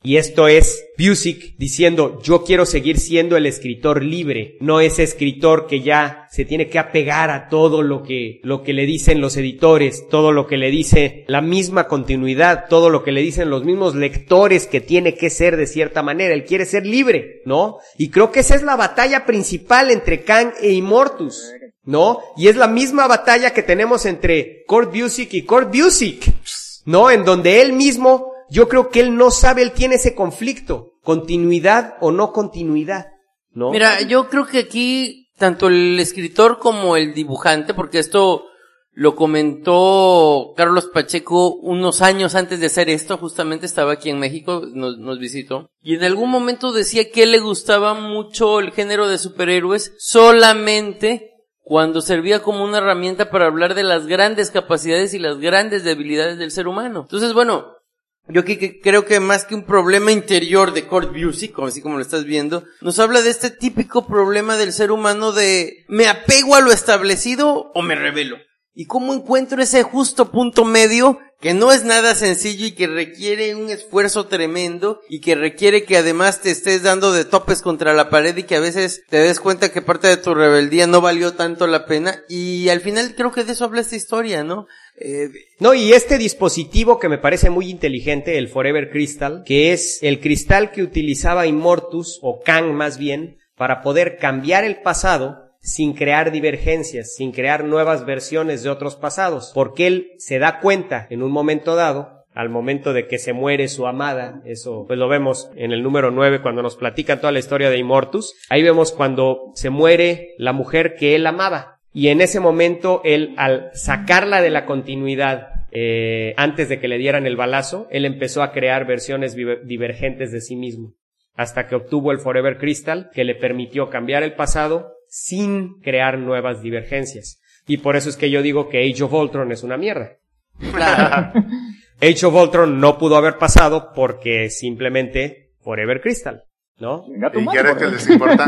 La nueva frase. No, ahora te voy a decir una cosa, en esta cuestión me gusta porque si regresamos a lo que te estaba diciendo y lo estaba pensando ahorita de la cuestión de que es este punto entre qué tanto me rebelo y qué tanto soy, digamos, institucional o qué tanto me apego a las reglas, aun cuando Immortus está perfectamente convencido de estos guardianes del tiempo y de servirlos, en el momento en que estos, parece que se alinea a ellos, pero en el momento en que dicen no, a la chingada, vamos a destruir a los Vengadores, llega y se revela de una manera muy clara, ¿no? Entonces, bueno, y de una manera también muy pero radical. Fíjate que Immortus me encanta como villano porque Immortus les tiene cariño a los Vengadores. Claro.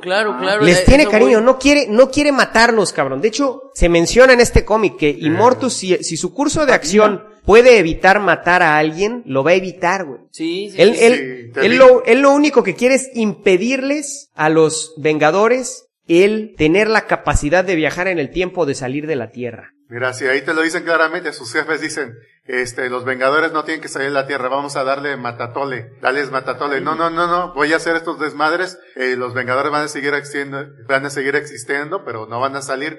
Dice, mientras no salgan no hay pedo, así que. Así es. No, y en esa cuestión, también te digo, creo que es un villano que lo podemos comparar, tan bueno que lo podemos comparar con el Magneto de los Hombres X, en el sentido... O con Doctor Doom, güey. No, pero ¿por qué con Magneto? Porque Doom es diferente. En ciertos momentos también puede ser aliado de ellos, o sea, ¿sí? Lo mismo puede ser extremadamente peligroso y dañino que puede ser su aliado a partir de esas motivaciones tan complejas que tiene el personaje. Sí. Creo que dicen que hasta podría ser su pariente, ¿no? Doom, anteriormente. Ah, no, tanto de Nathaniel Richards como del Doctor Doom puede ser ascendencia de Kang, ¿sí? Eso es lo complejo del personaje, o sea, que puede existir en varios niveles y en diferentes dimensiones, varios tiempos, incluso en la historia se encuentran con él en diferentes periodos que dices, es eso no es el que había hablado con él. Sí. Es interesante. El final de la historia, el clímax de la historia es un clímax sencillo, es una batalla en donde los Avengers les comprueban a estos Timekeepers, que eran los que estaban controlando Immortus, les comprueban que pues ellos también estaban queriendo limitar a la raza humana, pero ellos mismos no se estaban limitando cuando en otras realidades ellos mismos habían sido tiranos. Y ellos mismos no se estaban cazando a sí mismos, estaban queriendo limitar solo a la raza humana, ¿no? Qué conveniente, ¿no? Entonces, pues sí, simplemente logran vencerlos de esta manera, ¿no? Y dejar que el tiempo fluya, pues como como va a fluir simplemente, no va a haber nadie que lo esté vigilando, ¿no? Ahora, a mí, en realidad te digo, sí me gustó mucho este final. A diferencia de muchas otras historias de los Vengadores donde de repente yo decía, ay, como que terminó, tanto a nivel de batalla como a nivel, ¿qué será? Psicológico, filosófico, me gustó mucho. Sí. Siento que tiene un poquito de los dos, ¿eh? Sí. O sea, porque de repente yo tenía eso, como que, o el final de los Vengadores era puro madrazo, y yo decía, o al contrario, terminaban con algo que era muy sencillo y terminaban un bla bla bla bla, y aquí Busiek lo logra conjuntar muy bien. O sea, qué fácil para los Timekeepers el decir, la humanidad es una amenaza, vamos a mantenerlos en la Tierra y vamos a limitar su crecimiento, ¿no? Qué fácil para ellos decirlo simplemente porque en un número infinito de realidades hay algunas realidades en donde la humanidad se convirtió en la raza dominante, ¿no? Un en el 40%. Ok. Se 4 veces de 10. Se convirtió en la raza dominante, ¿no? Pero no por eso vas a condenar a todas las demás razas humanas de las otras realidades, ¿no? Un Minority Report. Castigarte por algo que podrías hacer que no has hecho. Exactamente, esa es la idea, Tavo. Exactamente. Ahora, en ese sentido creo que hoy también regresamos a lo mismo, que estos dos autores están en sintonía con esto, y se nota también en Astro City. Están hablando de estos sistemas extremistas de poder y cómo el que llega al poder y llega a tener esta institución y esta capacidad de decidir acerca de los demás, ahora sí que ve la paja en el ojo ajeno, pero no ve los defectos que tiene, ¿no? Y qué pasa cuando se tiene ese poder absoluto y de decidir, no, vamos a hacer esto, ¿no? Bueno, entonces, vamos a revisar parte por parte cuáles fueron estos cambios que hizo Kurt Busiek, los más importantes que hizo a la continuidad de Avengers, que principalmente se resumen en el número 8. Para mí, Avengers Forever, lo principal, lo más importante de Avengers Forever son el número 8 y el número 9. Si no van a leer todo, lean el número 8 y el número 9, son los más importantes. El número 8 es donde Kurt Busiek nos resume lo que hizo Kang, todo lo que ha hecho Kang, y cómo ha intervenido en los Avengers para evitar que salgan de la Tierra. Immortus de nuevo. Perdón, Immortus, tienes toda la razón, Tavo. Para evitar que salgan de la Tierra los Avengers, ¿no? Lo primero fue, por ejemplo, una aventura real que existió bueno, para empezar, se enteran de que el Space Phantom no solo hay uno, sino que son muchos. Y que cualquier ser vivo que entra al limbo, a través del tiempo, se convierte en un Space Phantom. Pierde identidad. Pierde identidad y se vuelve en estos seres que pueden tomar la forma que ellos quieran, ¿no? Y son esclavos de Immortus. Pues este Space Phantom que capturaron, me parece muy chistosa la escena porque es una varita que en una aventura de los Avengers les estaba guiando. Y entonces Hawkeye decía, bueno, pues voy a usar ahora la forma patentada de hacer hablar a las varitas, que no sé qué, y mocos, ya le van, no me rompas, por favor. Y entonces ya se convierte en el Space Phantom, ¿no? Y entonces les empieza a platicar a este grupo de Avengers, pues todo lo que cómo ha intervenido Immortus, ¿no? Y pues lo primero es esta aventura de Thor, en donde diciéndole a Thor que está salvando el mundo de el Space Phantom, realmente le está quitando el poder de viajar en el tiempo al martillo de Thor. Según la historia, sacrificó su habilidad de viajar en el tiempo para salvar el planeta Así de es. estos fantasmas del espacio, y dijo, lo engañamos para que perdiera esa habilidad y no pueda cambiar los outcomes futuros. ¿Qué les parece ese cambio? Estuvo bien. Indistinto. Para mí es totalmente indistinto. Ese cambio X, Yo no sabía pero que tenía ese poder Thor anteriormente. Exactamente, sí le quita porque hasta ese punto Thor era el Flash del universo Marvel. El dios ex machina. Él era el que podía viajar en el tiempo y viajar entre dimensiones. Y hasta ese punto perdió, básicamente fue una despoderización muy grande de Thor. Pues es que su martillo lo hacía todo antes. ¿Cómo? Su martillo lo hacía todo. Exactamente. Entonces, básicamente es equiparable a cuando Superman fue despoderizado al principio de al final de los 80s, ¿no? ¿No te acuerdas? Superventriloquismo, podía viajar en el tiempo girando a la Tierra. Sí. Visión de albañil y todo. Esos son de las películas. Bueno, ahorita le quitaron los poderes de frialdad, pero le agregaron uno nuevo de Saiyajin. De veras, claro. Sí. No mames, ahora es Saiyajin Superman, como Goku. Sí. ¿Ese es su nuevo poder? Con energía. Mientras no se convierta en chango, ya no hay problema. Bueno, pues entonces, ese fue el primer cambio que hacen en una de las historias totalmente metidas en la continuidad de Avengers. Ay, el que sigue sí duele la cabeza. El siguiente cambio es los hijos de Wanda, de Wanda Maximoff, la bruja escarlata, que según nos cuenta la historia pueden llegar a ser tan poderosos que desafían al mismo destino. Sale ahí en una batalla, están batallando los dos chavos contra Destino, ¿no? Y al parecer lo que hizo Immortus fue hacer que ella creara a esos hijos. No, pues, y que tomara partes del alma de Mephisto. Es que mira, la idea es que no tuviera sus hijos. ¿Y cómo lo vamos a hacer? Pues que se haga novia del robot para que no tenga hijos. Ese es el otro, ese es el otro cambio también.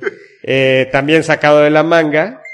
No, pero mira, a mí sí me gusta porque, bueno, de por sí ya estaba muy manoseado esa cuestión de lo de Wanda, sí. Pero... Esto sucedió en Avengers West Coast y sí fue publicado en México en El Asombroso Hombre Araña Presenta, claro, ahí lo leí. En su momento estuvo muy manoseado, pero también yo decía, me habría gustado leer esa historia, y creo que a lo mejor no estaba tan convincente, porque oye, ¿cómo le haces que un personaje se enamore de un robot? Sí. Esto está medio raro, y además, entonces bueno, ya cuando te dan a entender que estuvo manipulada ella todo el tiempo, a mí sí me gustó ese cambio bajo esa perspectiva, ¿no? Decir, bueno, es que fue una manipulación que él estuvo haciendo una y otra vez para que esta mujer cayera, bueno, ahí me la terminé creyendo. Wanda sí tenía unos periodos en que estaba bastante loca, por lo visto. Bueno, nomás lee House of M y me dices.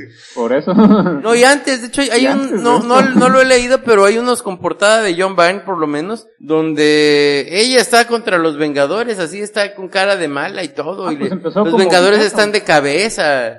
Ella empezó como villano igual que Quicksilver, ¿no? Sí. Claro, por supuesto. Ya desde ahí. Bueno, y el otro cambio que es muy relacionado y que de hecho es la portada de este número 8 es Immortus dividiendo a los dos androides, a Visión y a la Antorcha Humana. Porque es uno de los orígenes más confusos de todo el universo Marvel y realmente es un intento valiente de Kurt Busiek de explicarlo. Porque sí, no entendí mucho si ustedes leyeron el origen de Visión, pues lo construyó Ultron a base de del androide, basándose en el androide de la Antorcha Humana. Pero de repente a John Byrne se le ocurre en Avengers West Coast, se le ocurre que salga de repente la Antorcha Humana de una tumba y vuelva a revivir, ¿no? Gracias a los poderes de caos de la Bruja Escarlata. Entonces ahí es donde, ¿qué hubo? Si el cuerpo de la Antorcha Humana era el cuerpo de Visión, ¿no? Entonces, de una manera muy valiente, Kurt Busiek pues trata de explicarlo diciendo que Immortus metió la mano dividiendo en dos versiones, una del pasado y otra del presente, el cuerpo de la Antorcha Humana, el cuerpo inerte de la Antorcha Humana, para que uno lo manipulara Ultron y el otro se fuera al cementerio y fuera revivido por los poderes de caos de Wanda después, ¿no? Antes la explicación oficial, si no más me recuerdo, es que vieron que diciendo que Visión era el prototipo de la Antorcha Humana.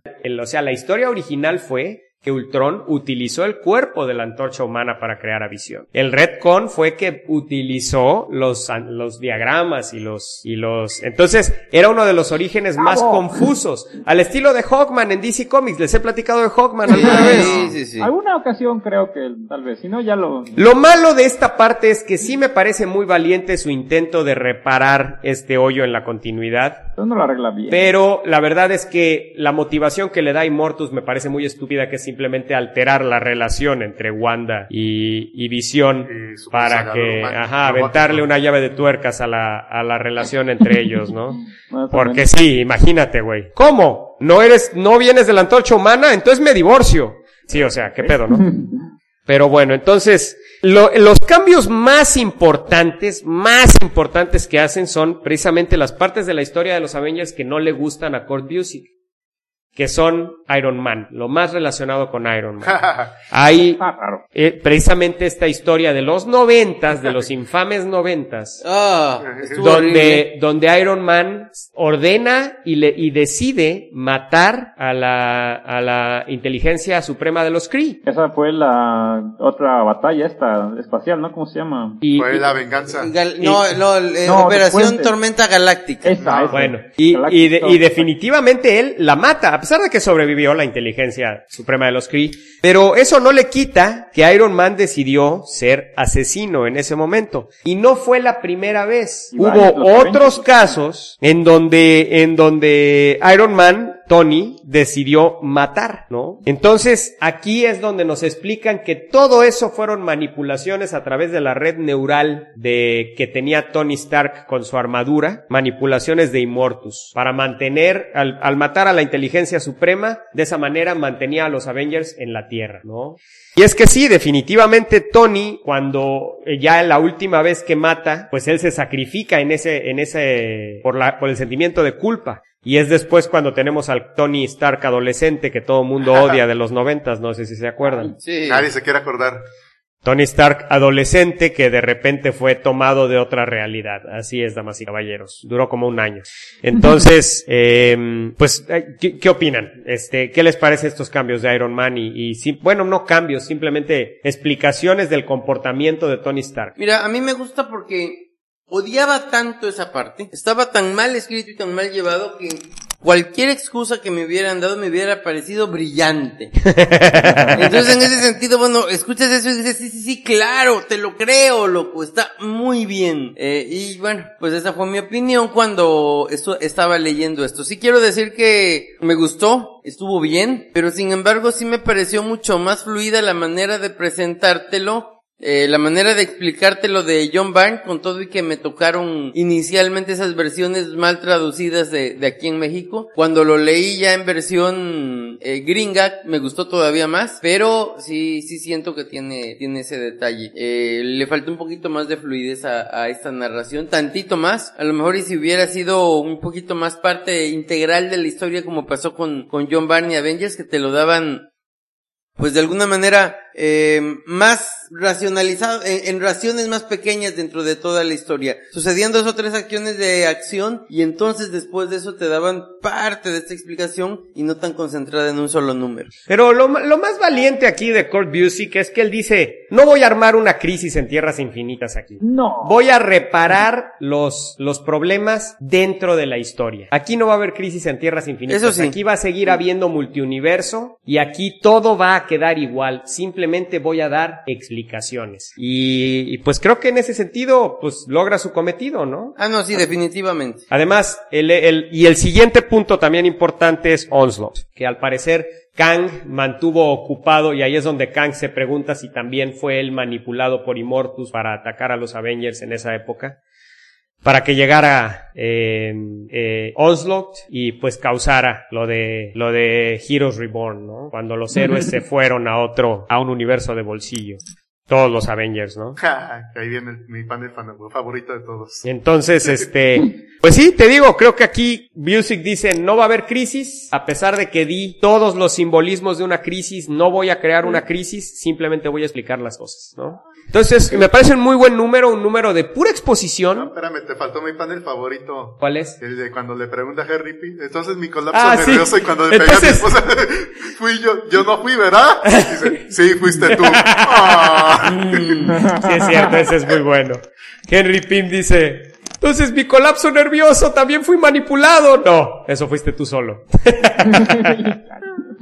Pero bueno, entonces, en el número 9. Oye, pero además, ahí se nota dónde Busiek sabe que estuvo bien escrito, ¿eh? Claro. Porque esa época sí estuvo bien escrita, claro, la leí en parte, entonces, también es un guiño como para decir, voy a respetar lo que realmente vale la pena. Claro. Ahora, pasando al número 9, que es el origen de Kang, qué bruto, qué manera de enumerar un origen tan complicado como el de Kang, que brinca tantas épocas. Y te voy a decir una cosa, este número sí me gustó más que el anterior, Aquí creo que sí estuvo muy bien manejada la cuestión de los captions, la cuestión de la narrativa, y a lo mejor porque también estaban sucediendo cosas que estaban unidas en un mismo tema, estaban unidas en un mismo hilo que era Kang, y que entre más avanzaba la historia, más te importaba este personaje. No, y vemos cómo Kang viaja en el tiempo, primero al pasado, a ser Ramatut, luego al futuro, luego vuelve a regresar al pasado, a volver a ser Ramatut por 10 años, se quita todos sus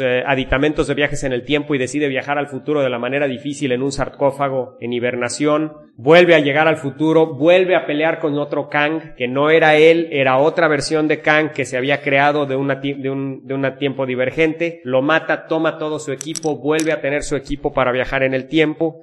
En fin, suceden tantas cosas. Conoce a una chava en uno de los reinos que él tiene, la mata su mismo padre, y entonces él decide sacarla de ahí, creando por primera vez el primer Kang divergente, ¿no? Al sacarla de ese momento de asesinato, queda el Kang en donde sí asesinó a esta mujer y el Kang que sacó a esta mujer de esa línea temporal. En fin, es una profundidad inmensa la que le da a Kang, pero lo más importante de este origen es cómo llegamos a entender a Kang de que él no quiere ser Immortus, él nunca va a querer convertirse en Immortus, no quiere ser ese viejo que recibe órdenes, él no quiere envejecer, no quiere ser ese viejo que simplemente va a ser un administrador que va a estar recibiendo órdenes y va a estar llevando las cosas a como quieren otros, que son los Timekeepers, ¿no? Entonces, son las tres facetas de Kang, el de Ramatut, que tiene control y vive en un reino chiquitito y además vive en la complacencia. Sí. Kang el conquistador, que no se resiste al desmadre, vamos a pelear en el siglo XXI, luego al siglo XX y vamos luego a echar desmadre en el 23. Y Mortus, que ya es cuando ya sentó cabeza, ya tiene muchas propiedades, tiene que organizar todo y que todo siga como si nada. No, pero me encanta cómo está este conflicto entre Immortus y Kang, en donde Kang no quiere ser Immortus nunca en su vida. Sí, ¿no? Imagínate, el Mario Padilla de 10 años no se quiere convertir en Mario Padilla de ahorita. Bueno, eso.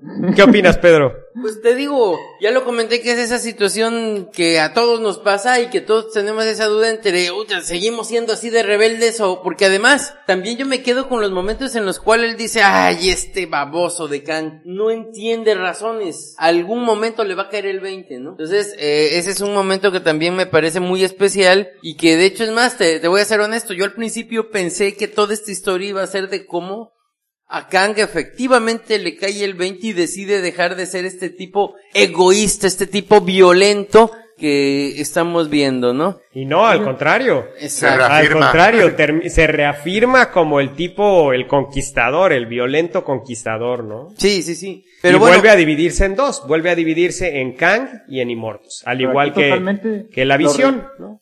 Aquí totalmente lo reinventan, o sea, ese sí fue un final que no me esperaba yo, o sea, como decía Pedro, tú piensas que va a llegar en secuencia hasta ese punto, pero aquí realmente, pum, lo vuelve a hacer en dos diferentes, totalmente, se lo vuelve a renacer. Ahora, ya para terminar, algo mencionaron ustedes en su plática, que estaban mencionando que el Forever Crystal se parece al Incal, Sí. pero ¿se parece en propiedades también? Un poco. sí, un A ver, poco. platíquenme qué es el Incal. ¿Pedro?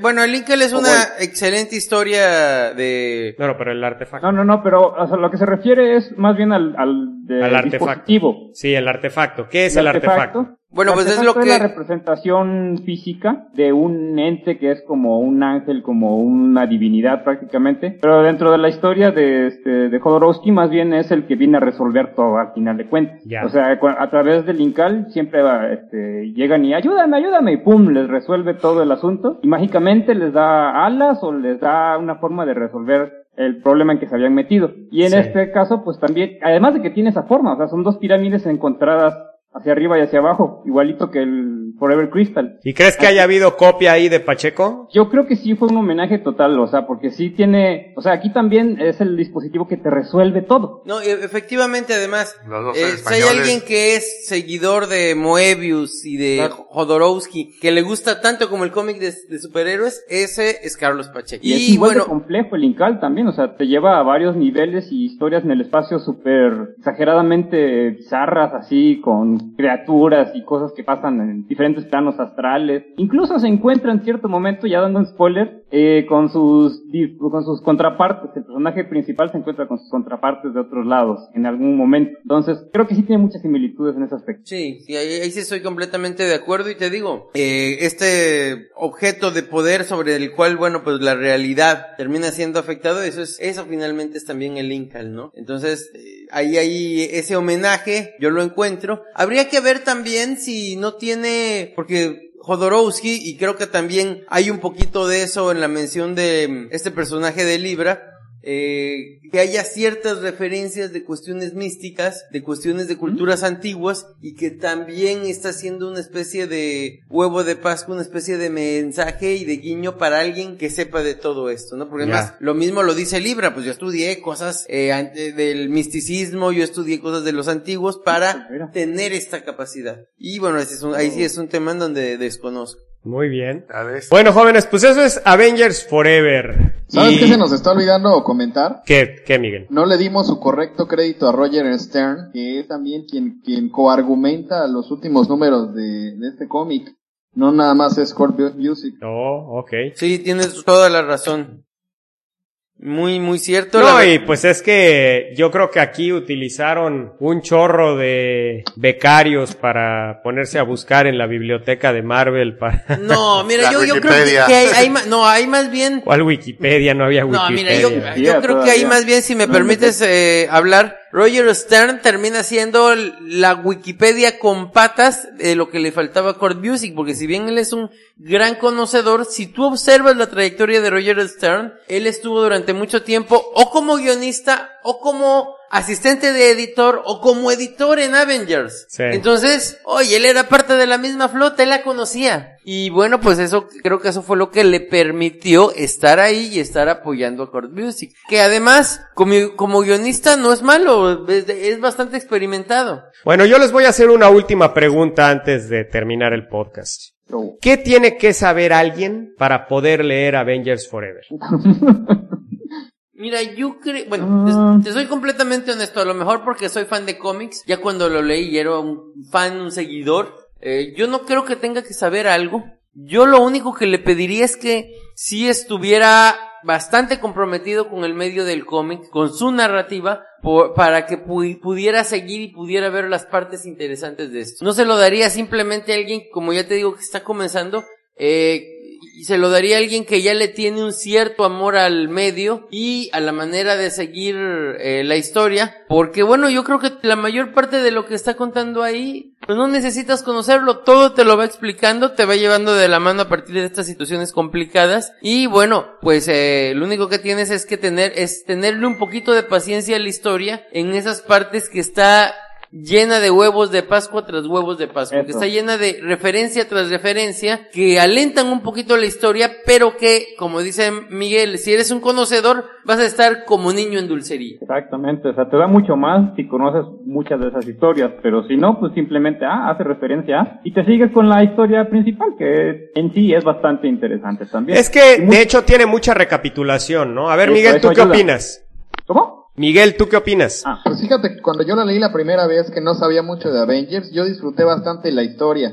Ya ahorita, ya releyéndola, a mí me ayudó mucho leer, por ejemplo, Marvels, leer la corrida que tuvo Kurt Busiek con Pacheco y con Alan Davis en Avengers. Me ayudó también las películas me han ayudado, aunque hay muy poquito de las películas. Ve la serie animada. Pero la interacción entre los personajes funciona y pues no sé qué más podríamos decir de que tiene alguien que leer antes de leer esta serie, no se me ocurre. Yo más. Sí diría que tienen que leer ese trade, o al menos el número 10 y el número 4 de Avengers, sí, de Jack Kirby y de Stan Lee. El número 10 es la primera aparición de Kang, y el número 4 o número 3 es la primera aparición del Space Phantom. Y les va a dar les va a sonar en muchos sentidos muy ridículo muchas cosas. Por ejemplo, Wasp no puede ver a un güey sin decir, ¡ay! Ha de estar bien guapo abajo de la máscara. ¡Ay! Esos hombros.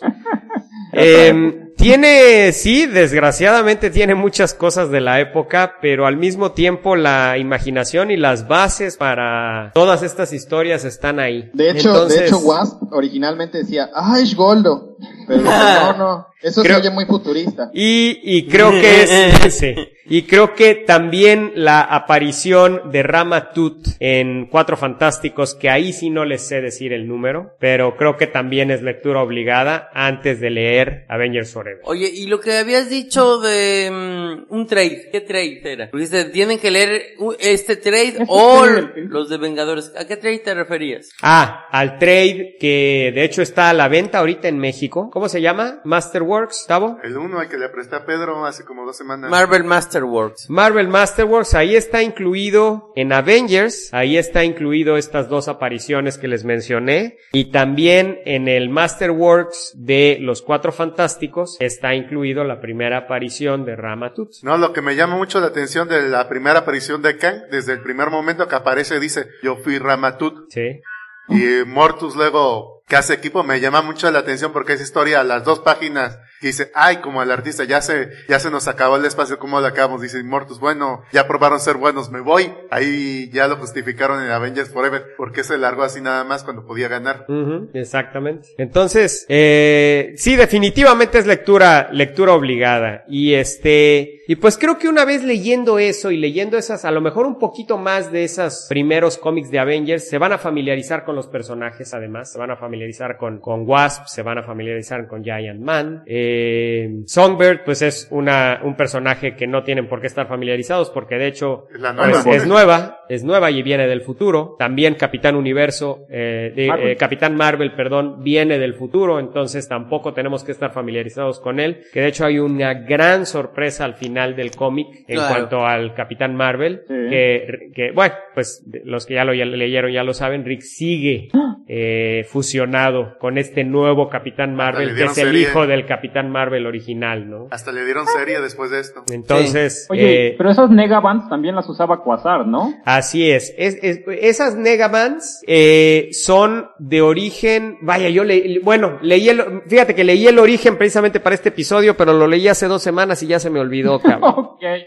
Pero si ustedes lo buscan en internet, pongan Negabands de Quasar. Quasar era un agente de S.H.I.E.L.D. simplemente, que le asignaron estas Negabands, que al principio nada más echaban rayos, pero después empezaron a formar estructuras como los anillos de Linterna Verde, exactamente. Quasar era un villano, era un héroe de los 90s. Eso de Megabands, ¿no era un videojuego de un muñequito que tenía que pelear contra el Dr. Willy? Ese es Megaman, ese es Megaman. Megaman. Oye, ya para acabar una pregunta. Digo, de... no se ve en el horizonte, pero ¿a ti qué tal te parecería como para un villano de los Avengers en el universo cinemático, Kang? Increíble. ¿Verdad que sí? Si lo manejaran perro, podría ser una película muy parecida a Days of Future Past. Sí. Podría ser el paralelo de Avengers de Days of Future Past, porque podrían manejar los Avengers del pasado, los Avengers del presente. De hecho, en este Avengers Forever nos presentan a los Avengers de los 50s. Que esto fue, el origen de estos Avengers de los 50s fue un what if, y aquí pues ya quedan como parte del universo Marvel del 616, ¿no? Bueno, ahí pero sí, creo que podrían crear una película de época y al mismo tiempo una película actual y al mismo tiempo una película futurista, que sería increíble ver, ¿no? No, el enlace está ahí con Agente Carter de la serie TV. Imagínate si logras en una sola película presentar a Ramatut, a Kang y a Immortus, y a la mitad de la película revelas que son la misma persona y todos como villanos de los Avengers. O sea, sería un guión increíble que claro requeriría miles y miles y miles de dólares, o más bien millones de dólares, pero sería increíble verlo en una película, ¿no? Además, ya me lo imagino, porque eso sí ha tenido muy acertado. Digo, el único tropezón que tuvieron fue el traje del Capitán América en la primera de Avengers, pero de ahí para allá, esta manera tan acertada de reinterpretar interpretar los trajes. Sí. Oye, el traje de Kang daría para algo chingoncísimo. Sí, algo muy chingón, definitivamente. El diseño. Sí, el diseño de Jack Kirby. Muy 70 esa madre. Así es. Bueno, señores, pues ya estamos pasando a la barrera de las 2 horas, así es que comentarios finales sobre Avengers Forever. Está chingón. Está muy buena toda la narrativa. El dibujo de las últimas páginas, así, avientan tanta cantidad de personajes, que conoces o que desconoces, o sea, y las mega batallas así, campales entre tantos personajes, están muy bien dibujadas, o sea, el cómic es muy bueno técnicamente, excelente, me encantó, es totalmente recomendable. A ver si le podemos dar ahorita las calificaciones, o así. No, pues a ver cuántos pares de Negabands quieren darle a Avengers Forever, de el 1 al 5. Yo le daría... ¿Qué? ¿No son pares? ¿O sí?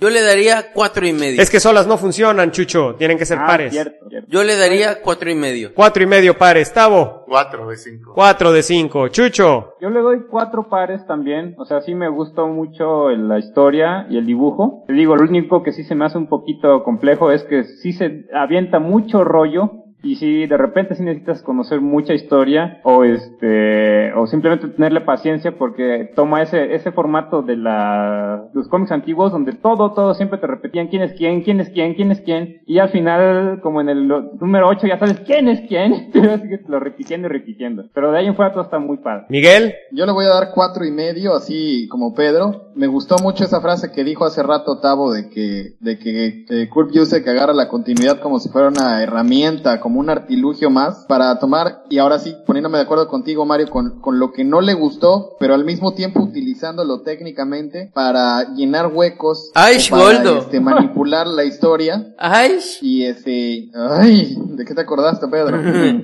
Y no sé, me gustó mucho esa forma de narrar de Busiek. Al final con Stern hacen un gran trabajo, muy dinámico. Los primeros números pues son un poquillo lentos y un poquito como que se va frenando, pero ya a partir del 3, del 4 empieza a acelerarse y hacia los últimos números es vertiginosa la forma de escribir. El peor número es el 6, definitivamente. Lanzan el asador por la ventana con el dibujo. Está increíble. Bueno, jóvenes, pues yo le doy 4.5. Para mí no llega a lo que es Crisis en Tierras Infinitas o JLA contra Avengers, pero definitivamente está ahí arriba. Y más que nada porque los cambios que se hacen aquí, la continuidad que se hace aquí y los personajes que salen aquí no me importan tanto como me importan los de aquellas series. Entonces, pero definitivamente tiene un 4.5 de todas y se los recomiendo ampliamente, Avengers Forever. Además, es de los pocos cómics que siguen siendo de culto. Pocas series que aún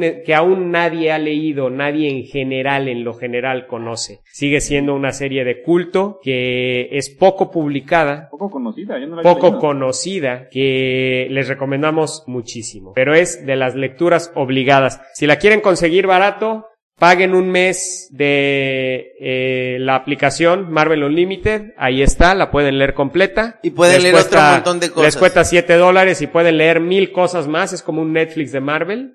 O pueden comprarla directamente en Comixology, cuesta alrededor de $15. Pero la verdad, por el número de números y el valor que te da por cada número, vale la pena.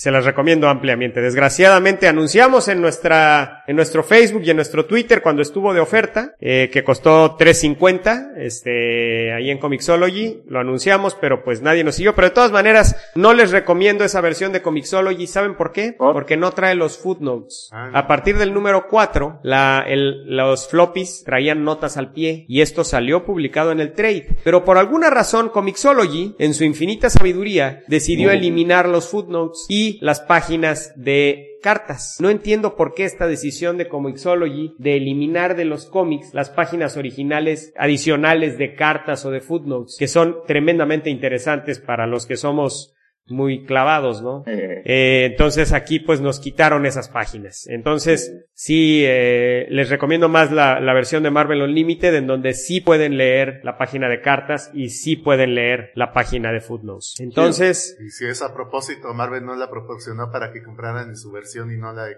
A lo mejor puede ser. Bueno, jóvenes, pues sí somos... Pedro Ajas, Gustavo Duarte, Miguel Ángel Hernández, Jesús Morales y Mario Padilla. Y ya saben, escúchanos en iTunes. ¡Pedro!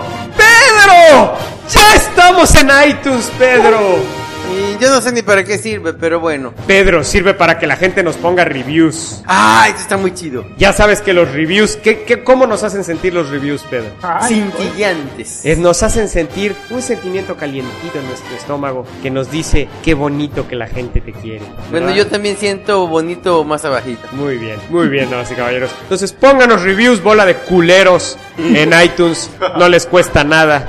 Y Tavo, nuestro Tumblr, Tavo, ¿qué tenemos en nuestro Tumblr el día de hoy? Agente Carter. Agente Carter. O sea, no has actualizado absolutamente nada de lo que hicimos la semana pasada. Pues estoy poniendo escante. ¡Qué descaro tienes, Tavo! Y sin embargo... Pura pendejada en nuestro Tumblr, damas y caballeros. No se merece que lo visiten. No tiene actualizaciones nuestro Tumblr. Ahorita va a ver. Pero nuestro Twitter, damas y caballeros. Tenemos las nuevas fotos de Pedro. Tavo le prestó su disfraz del jorobado de 300, damas y caballeros, y le queda mejor que a Tavo. Es un estudio de fotografías que no se pueden ustedes perder en nuestro Twitter, Ahora, damas y cabe caballeros. mencionar que es el traje del jorobado, pero del cómic, no de la película. Así es. Y bueno, jóvenes, y pues ya saben, escúchenos las mentadas de madre directas si se las quieren enviar a Miguel en el Twitter, @Superweyes. Le van a llegar a Miguel de inmediato, así como ¡pum! Chinga tu madre.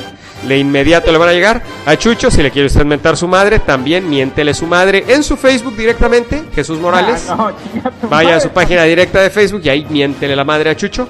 Y pues ya sabe, Tribunal de los Superweyes en Facebook y nuestro blog tribunaldelosuperweyes.com. Y muchas gracias por escuchar. Disfrútenos con leche.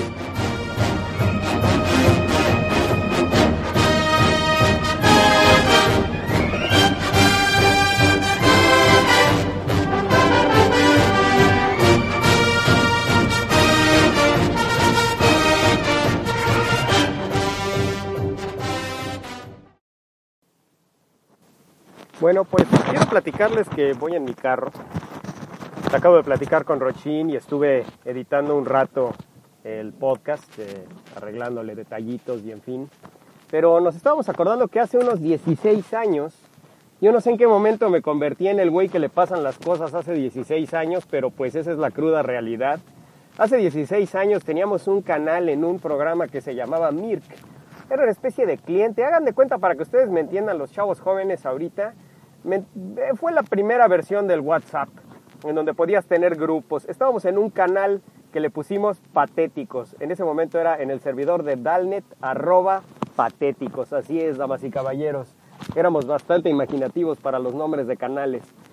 Y pues se hizo popular, llegó a entrar bastante gente. Así es que un saludo a Rochín, a Polilla, a Villa, a Giorgios y a todos los que entraban en el canal de Patéticos, que la verdad me vale madre si me oyen o no me oyen, pero un saludo directito a las épocas del